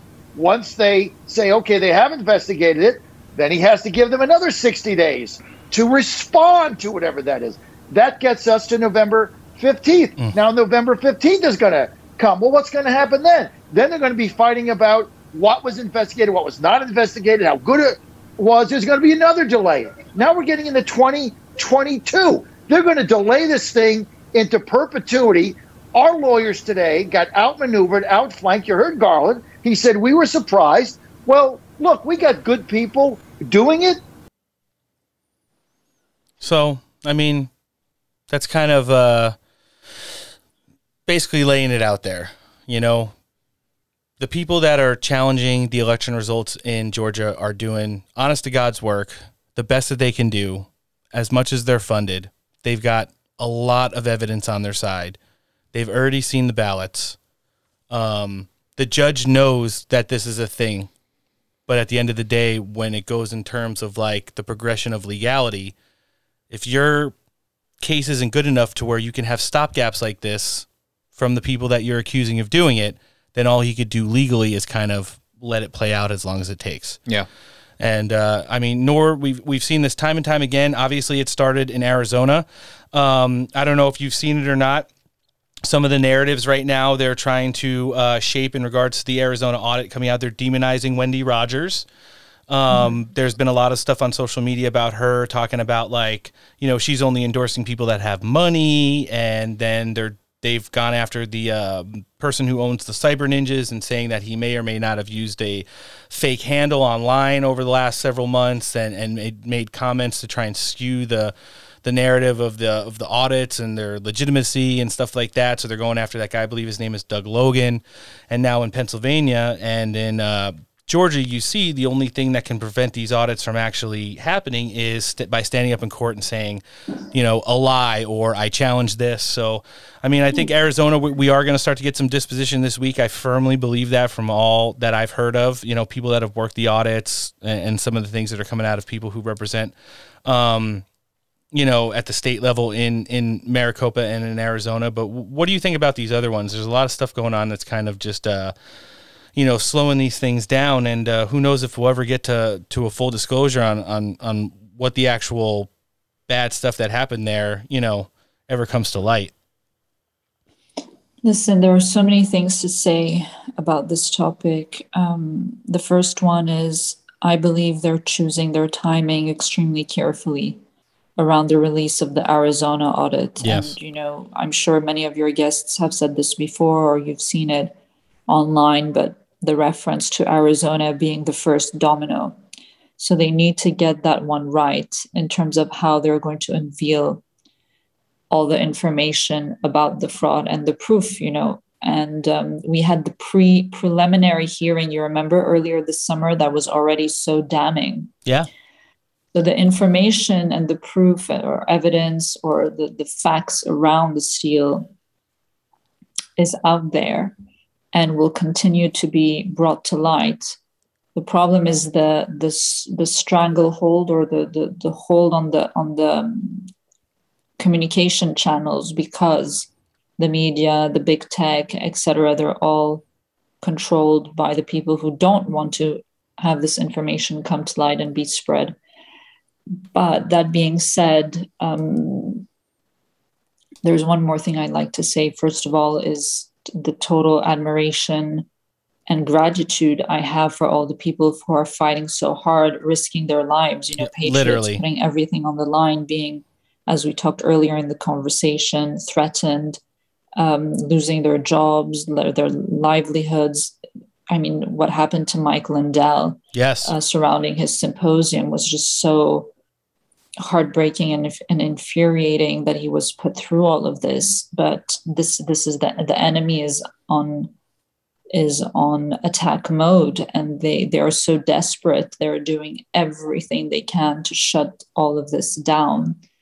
But we will prevail, and however long it takes, it needs to be done, because unless, and I've kept repeating this since November 4th or whatever, unless 2020 is fixed, there is no 2022, there is no 2024, there is no gubernatorial, I can never pronounce this word, gubernatorial races. All of it is moot unless election integrity is restored. So however long it takes, it just needs to be done. Yeah, no, that's an excellent point. One last thing touching on Georgia, staying on the same thread, Right Side Broadcasting Network announced this morning via the Gateway Pundit that as the hearing concluded yesterday, Charlene McGowan, a representative for the Secretary of State, Brad Raffensperger, which is kind of weird. You don't know which direction these people are going in. Brad Raffensperger was on CNN earlier this week talking about that letter that Donald Trump sent to him on last Friday, basically saying, like, if there was fraud and you know there's fraud, decertify the election. And the CNN legal analysts were like, oh my God, I can't believe he put this in writing, challenging it. Well, at the end of the day, when you break it down legally, Donald Trump technically isn't the president right now. Okay, that's something that we can all basically agree on, whether or not he's doing whatever he's doing behind the scenes. In regards to physically occupying the Oval Office, he's not. So as a private citizen, he has every right in regards to his feeling on the elections to send whatever he wants to Brad Raffensperger. Oh, yeah. But they were kind of breaking it down. Well, the most damning thing about this is that he actually put it in writing now and this, that, and the other thing. Well, now you have a representative from his office, Charlene McGowan. She revealed a staggering announcement that the election office, Brad Raffensperger's office, is conducting and has been conducting an ongoing investigation into the 2020 election, which includes fraudulent absentee ballots. Ooh. So while this case is in court, it seems like the only legal entity that can do anything about this, in addition to that lawsuit, is the Secretary of State's office, because they're the only one legally that has access to those ballots and can do whatever they basically want to them, except to destroy or delete them. So if they're doing any kind of an audit behind the scenes now, which is what they're kind of making it sound like, it's pretty interesting to see is he a white hat? Is he a black hat? Is he a gray hat? You just can't, tell with this guy. And at the end of the day, you would think that they all want to kind of save their own jobs. Donald Trump jumped on, Real America's Voice, and was talking about some of these cases yesterday. And at which point, he kind of alluded to some of the things that he thought needed to be brought to light, pun intended, before we get through into the primary season coming up just in a couple months. Big things, but if you look at Pennsylvania, I hear 17 subpoenas were issued yesterday. You look at Wisconsin, they're going, they get it. They all get it. And it's all sort of coming about. Arizona, obviously, Georgia, etc. But, the biggest thing would be, it's like somebody said, what did you do different? I said, well, we did better. And we did. We got more votes by 12 million. Obama got far fewer votes. That's absolutely true. And what you did was historical. Most presidents do. Yeah, it was historical. And most presidents do. That's why people in Georgia, people in Michigan knows that we won the election, as an example. Pennsylvania knows we won the election. The people know it. That's why they're so angry. So I guess if you were going to ask me that question, they got to have the vote counter. The vote counters were more important than the candidate. Yeah, when you look at states like Michigan and other places, I guess here's my question. Is there a way to continue the investigations and the evaluations of the election of 2020, but still keeping your eye on 2024 and 2022 midterms? I mean, these are both important. You basically have to do both at the same time, don't you? Yeah, there really is. And I don't want to get so caught up. Look, I think it's really horrible that they cheated. They cheat like nobody has ever cheated before. We're a third world country. At the same time, that train, let's say, is moving along the track very rapidly, and you're seeing it all the time from various states. I mean, think of it, where they have Joe Biden getting more votes with the black population than the Barack Obama. Silly. Mm-hmm.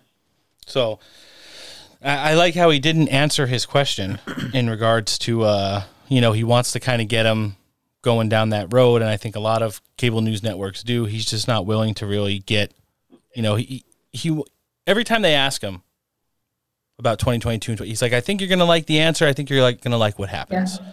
But he just won't allude to the fact that, oh, yeah, I'm thinking about getting my campaign. I mean, he's got a $150 million war chest right now, aside from all the stuff he's doing with these audits. And it's funny that Noor mentioned Mike Lindell a few minutes ago.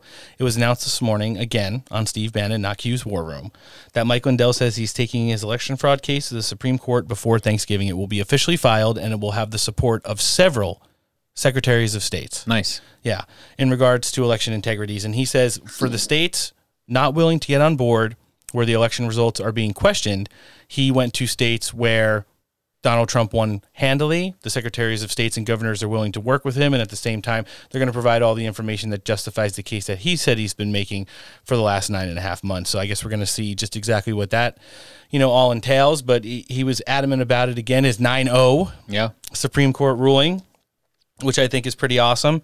Noor, I know you love Mike Lindell, former pillow farmer, current patriot on the tip of the spear of this whole movement, and I just want to give him a big hug. Yeah. I mean, me too. I really want to give him a big, big hug. I hope I get to do that one day. Probably you before us. Yeah. I mean, we've seen him, and let me tell you something. I just have to hug my pillows. Right? He is just as animated in real life as he is. I mean, we tell about the story when we went to the Clay Clark Reawaken America tour and participated in that. Mike Lindell walked into the room, came up a set of stairs, missed the last step, almost fell, got up. He didn't almost fall. I mean, he kind of he missed the last step. Yeah. Then all of his hair is on top of his head. It goes down. He puts it back, ties his shoe. You could just tell he's all sweaty, like the person you see on TV, all manicky. And it was super hot in there. Yeah, but that is him in real life. And that guy's going through a lot of shit. Like Noor talked about it, stuff that's gone on with her. He's experienced a lot of the same stuff.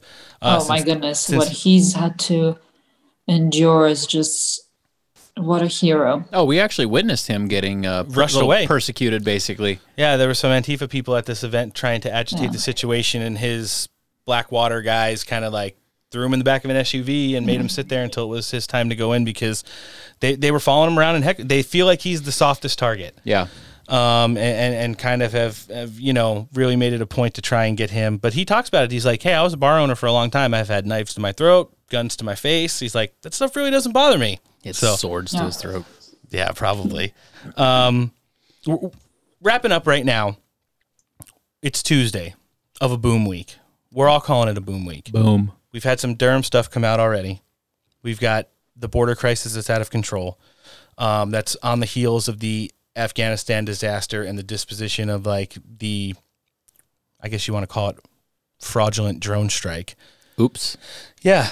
You have the FDA rejecting boosters for all adults except for extremely compromised situation. You have the Project Veritas drop from yesterday, where someone from the Department of Health and Human Services basically got with them and exposed almost 9 months of fraudulent activities regarding the administration of vaccines in a government facility, and admittedly not reporting to VAERS. Exactly, and refusing to treat certain peoples, and maybe even killing others, and admitting that if they used any of these other treatments, hydroxychloroquine, ivermectin, they would instantly be fired if they used it, if somebody had COVID. You've had our longest standing ally in the world, France, pull their ambassadors from the United States due to a bilateral agreement with Australia and the UK in regards to submarines and defense against China, which France was originally included in, but now excluded according to the Biden administration.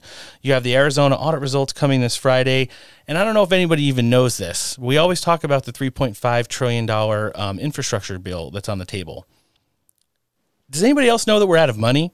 And that at the end of this month, October or September, if we don't pass a continuing resolution, which no one on the Republican Party should pass, we should shut this government down, literally. Yeah. Because there's no wins in any way, shape, or form that we should give this administration for the disaster that they've caused for the last 9 months. But if we don't sign one of those, the government's getting shut down again. So I guess at the end of the day, it's probably good because we won't have to hear Anthony Fauci on TV because they won't be paying him to do so. But he doesn't have to come to work anyway? But all of those things kind of add up to a boom week. Marjorie Taylor Greene kind of based. I like her. I hope she really gets some help from some of the people that we've had come on our show next year in regards to the House. Filed articles of impeachment yesterday. Nice. Let's hear what she had to say in regards to Joe Biden. Articles of impeachment on President Joe Biden. The reason why I've done so is for his disgraceful actions having to do with Afghanistan, abandoning Americans, arming and terrorist nation, the Taliban, which is treason, giving aid and comfort to our enemies. But also, I've also introduced articles of impeachment for the national security crisis created at our southern border, which today is actually being invaded. But heading into this week, perhaps the most evil and disgusting thing that is going to happen in this 117th Congress is the bill that's going to be introduced that makes it a federal law to allow abortion up until the day of birth. This wall says, "In God we trust." And if that is the case, then this Congress will reject this evil bill and protect the innocent unborn. If this nation becomes a nation where we have such a federal law that can kill a baby up until the day of birth, then God will no longer provide protection in his grace over America. Thank you. I yield the... Hey, you want to know what? Something I forgot to add in my list of booms for the week. In November, there's a federal court in Mississippi that's going to officially hear Roe v. Wade. That shit's getting overturned. So you want to talk about all the stuff that's coming our way in regards to finally getting some W's in the column here. Well, no matter how you feel about abortion on either side or the other, like, you have to agree that there's a certain point where it becomes just an atrocious, like the day before birth. Like I mean, half these people that are going buck wild on this thing were the ones that were posting, photos of them with like headphones on their bellies 10 years ago. Yeah. Like, classical music and it's like, you have to draw the line somewhere. I have to add something to the booms list. Ooh. Kamala Harris was interviewed outside of the United Nations within the last hour. I don't know if you've heard this or not, Nor. No. She's officially called for an investigation into the Biden administration for their handling of the Haitian crisis on the southwest border. Wait, what? I'm reading her. Isn't she? Aren't you are the Biden administration? It's Booms Week. So, and we need to talk about people that we never thought we'd ever have on this show. I feel like there's probably not a cackle in this one. In addition to like Nicki Minaj and Rose McGowan, Noor bin Laden's probably someone that we never thought we'd have on the show. No, and we've had her twice, and hopefully she's going to come back again. I know she's going to come back again. We're going to get her live eventually. Yes, with pleasure. Let's do a regular check-in. Oh, good. So we're going to soft pencil you in for episode 85. Yeah. Well, when you're actually able to come to the country again, we welcome you in San Diego. We'll take you out for lunch. That would be so cool. Uncle Ted Nugent. Oh, never thought I'd have him on the show. He was on Newsmax last night. Yeah, on just a regular show, and he's extremely involved in the Patriot movement. He's friends with General Flynn. He's friends with Donald Trump. He's definitely friends with Mike Lindell. They've worked together a lot. Definitely friends with Clay Clark, and kind of weighed in on just how awful of a person he thought Joe Biden was heading into Booms Week. Let's hear this. Every weekend here in the swamps of Michigan during the hunting season with great American families that are working hard to earn their own way, live within their means, save for a rainy day, that love the American dream of being the best that you can be, including heroes of the military and Gold Star families who have sacrificed a loved one for freedom, because freedom ain't free. I hate to have to say this, but I hate evil and I hate treasons.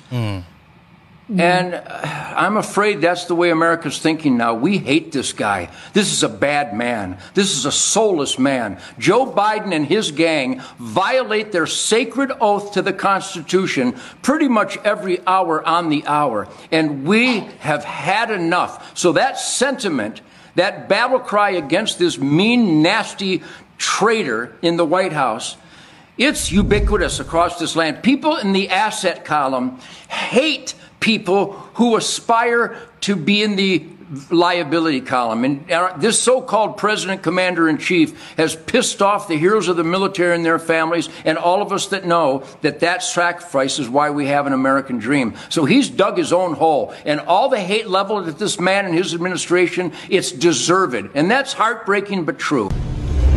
Nora, what do you think? Does Uncle Ted say anything outside of the vernacular of truth there in that statement? No, I love this guy. Yeah, I love him too. He's such a good guy. You know, his wife's actually pretty awesome too. She does a good job taking care of him, and she actually goes out and speaks a lot of Bible-themed love into this world in all the places she goes. You know, she's just a great lady as well. So No, that statement was spot on, and he repeated the word treason or treasonous several times, and I think, and I've been tweeting that word out from time to time as well, in a very mindful way. When I use it, I think people are starting to realize that we're talking about something that is even beyond what we would refer to as high treason here. yeah, no, you're 100% right. I need to watch myself a little bit. We've been enjoying, well, at least our Twitter account for like almost the last year now. I have tagged or added General Milley and the CIA in the last couple of days in regards to things. I got my first suspension the other day. Oh, congratulations. Yeah. We're on our 5th account. Yeah, I got my first suspension. I can read it to you, actually. I'd love to hear it. So I got suspended, I think, for 12 hours. And I had to delete the tweet. Oh, and so this was it.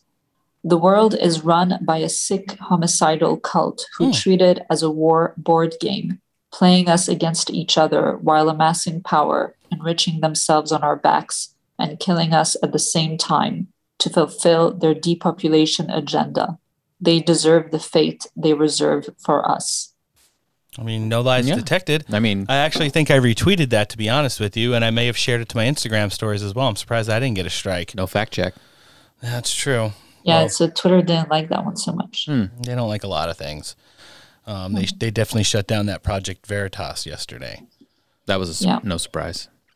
Yeah. Did you see, actually, I don't have Facebook, but if you posted it on Facebook, you got a suspension for 24 hours. You couldn't use your account. Wow. Lovely. That's why I always proxy share from other accounts instead of just making it myself and making a post out of it. Yep. So you have to walk a fine line. Like, so many people send me COVID stuff. A lot of it's unverified, but I feel like a lot of it's raw footage that is true. But because it's unverified, you know, that's the way they strike you. It has nothing to do on whether or not it's actual information. If they feel like it goes against the community terms and services, and we all know what that means, whatever they want, they'll hold it against you. So the stuff that I share on our accounts, you know, I'd rather shit post than just post like shit raw video of COVID stuff and vaccine stuff. There's so many accounts that do that, and our show covers so much more other than that. We just kind of have to, you know, continue to walk that fine line in regards to what we post and when. Well, I definitely think this was an amazing return to Steak for Breakfast. Oh, yeah. Miss Noor Bin Ladin. She is always a treat to have on. I consider her a real life friend and definitely an ally in this patriot movement. Such a blessing to have you on the show. We had a great time, and we're looking forward to having you back again. For me as well, you guys, always a pleasure, as I said at the beginning of the show, and it feels like I'm chatting with friends, and it's albeit the news are quite awful at times, but yeah, I enjoy coming in and going over them with you guys. And we enjoy having you on every single time. Before we cut with you, why don't you tell our listening audience every single place that they could find you, social media platforms, whether you want to direct them to your podcast, anything you got going on, let us know and we'll link it for you in the show description. Sure thing. I think the easiest way to find me is on Twitter at Noor Bin Ladin. And my website is noorbinladin.com. That's where you'll find all my writings. And the podcast, absolutely, I'm picking that up again very soon because of the hiatus. There was a break there, but I'm going to have cool guests coming on, picking it up in a couple of weeks. And that's at noorbinladincalls.podbean.com. You've got already 7 episodes to catch up on really cool conversations I've had with she said she's gonna have patriots as well. Cool guests on. She might be having us on sometime. Ooh, just saying. That would be fun. It would be crossover.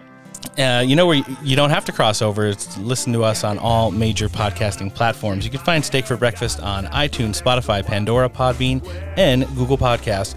Subscribe to the show, rate it. Don't forget to leave a review. We haven't gotten a review in a while. I think, you know, what happens, we lose Nick and then all the reviews stop. You know, And it's no fun to poke the bear if the bear's not here. They told me I had autism. You don't? No. Don't forget to download our episodes, listen, like, follow, and share. Show creds, obviously, Miss Nor Bin Laden, thank you very much. The Daily Breb, Wonder Woman, Canadians 11 and 12.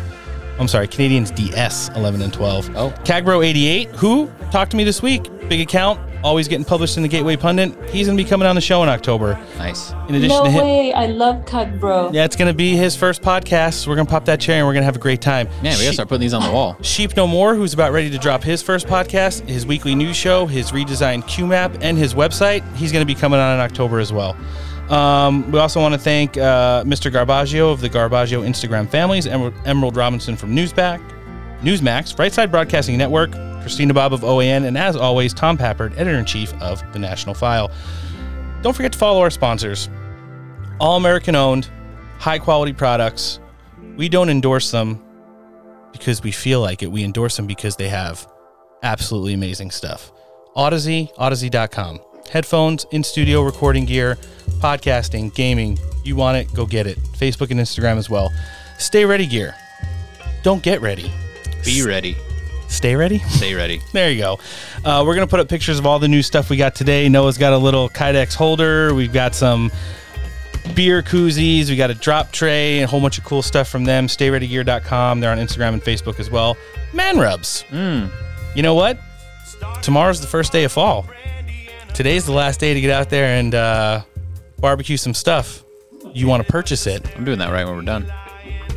Shake it, rub it, smoke it, throw it in your mouth. It's delicious.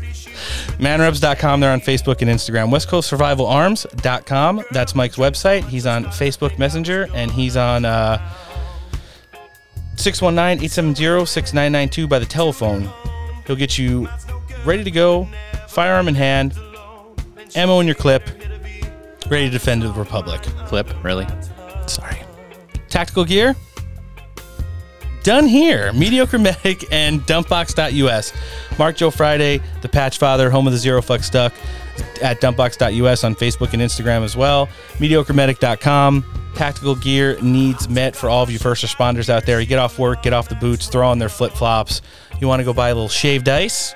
Throw on the fanny pack to put your change in there. Shaved ice. Perfect.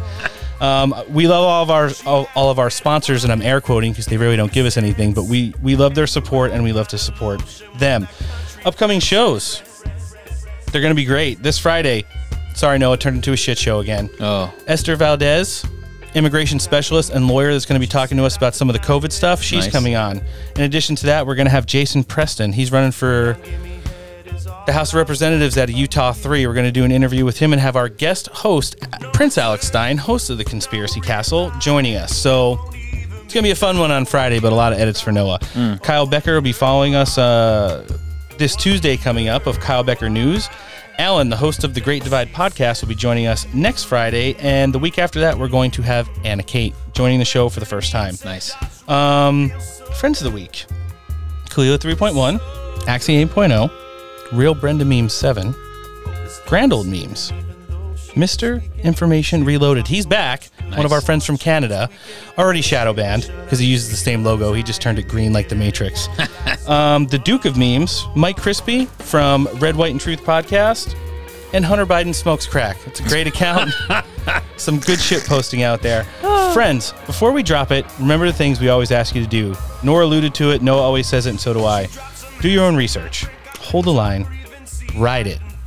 Buy the dip. It was dipping yesterday. I don't know if it's dipping today. I haven't looked. Make sure you get in there and buy some. Get the fuck in here. Snatch some wigs. Let's see what happens. Ice your balls. But most importantly, where we go one, we go all. This has been episode 65, Steak for Breakfast podcast. I'm Roan, joined as always by Noah. We'll have Antoinette back on Friday, but our guest host today, who is more than lovely, Miss Nor Bin Laden. Thank you for joining us. Thanks, guys. Always a pleasure, and I'll speak to you very soon. Perfect. Thanks for listening. Take care.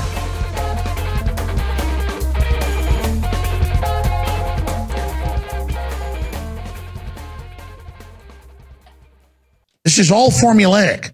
He's not in charge. His White House isn't in charge. They're just there to suppress their enemy, the American people, while they get ready for the financial collapse the mega banks have engineered with a great reset. Instead of them all going to jail for the huge Ponzi scheme, they will then say, oh, COVID caused it, breakdown, it's the new world. You're all going to get $1,200 a month of free money, and we're going to make the nouveau riche hand over half their money. That means somebody making $500,000 a year. But the billionaires and the Jeff Bezoses of the world and all the globalists, they're going to sit offshore and pay no taxes. So they're just getting you ready for the dystopia and shutting down businesses and paying people not to have businesses and destroying American businesses with these mandates where half the employees quit, the hospitals fall apart. That's how you deindustrialize people. And then they just get used to being in a depression and don't notice the hyperinflation of the currency that's already begun. 9% increase in just the last 3 months in food prices. I have the articles right here.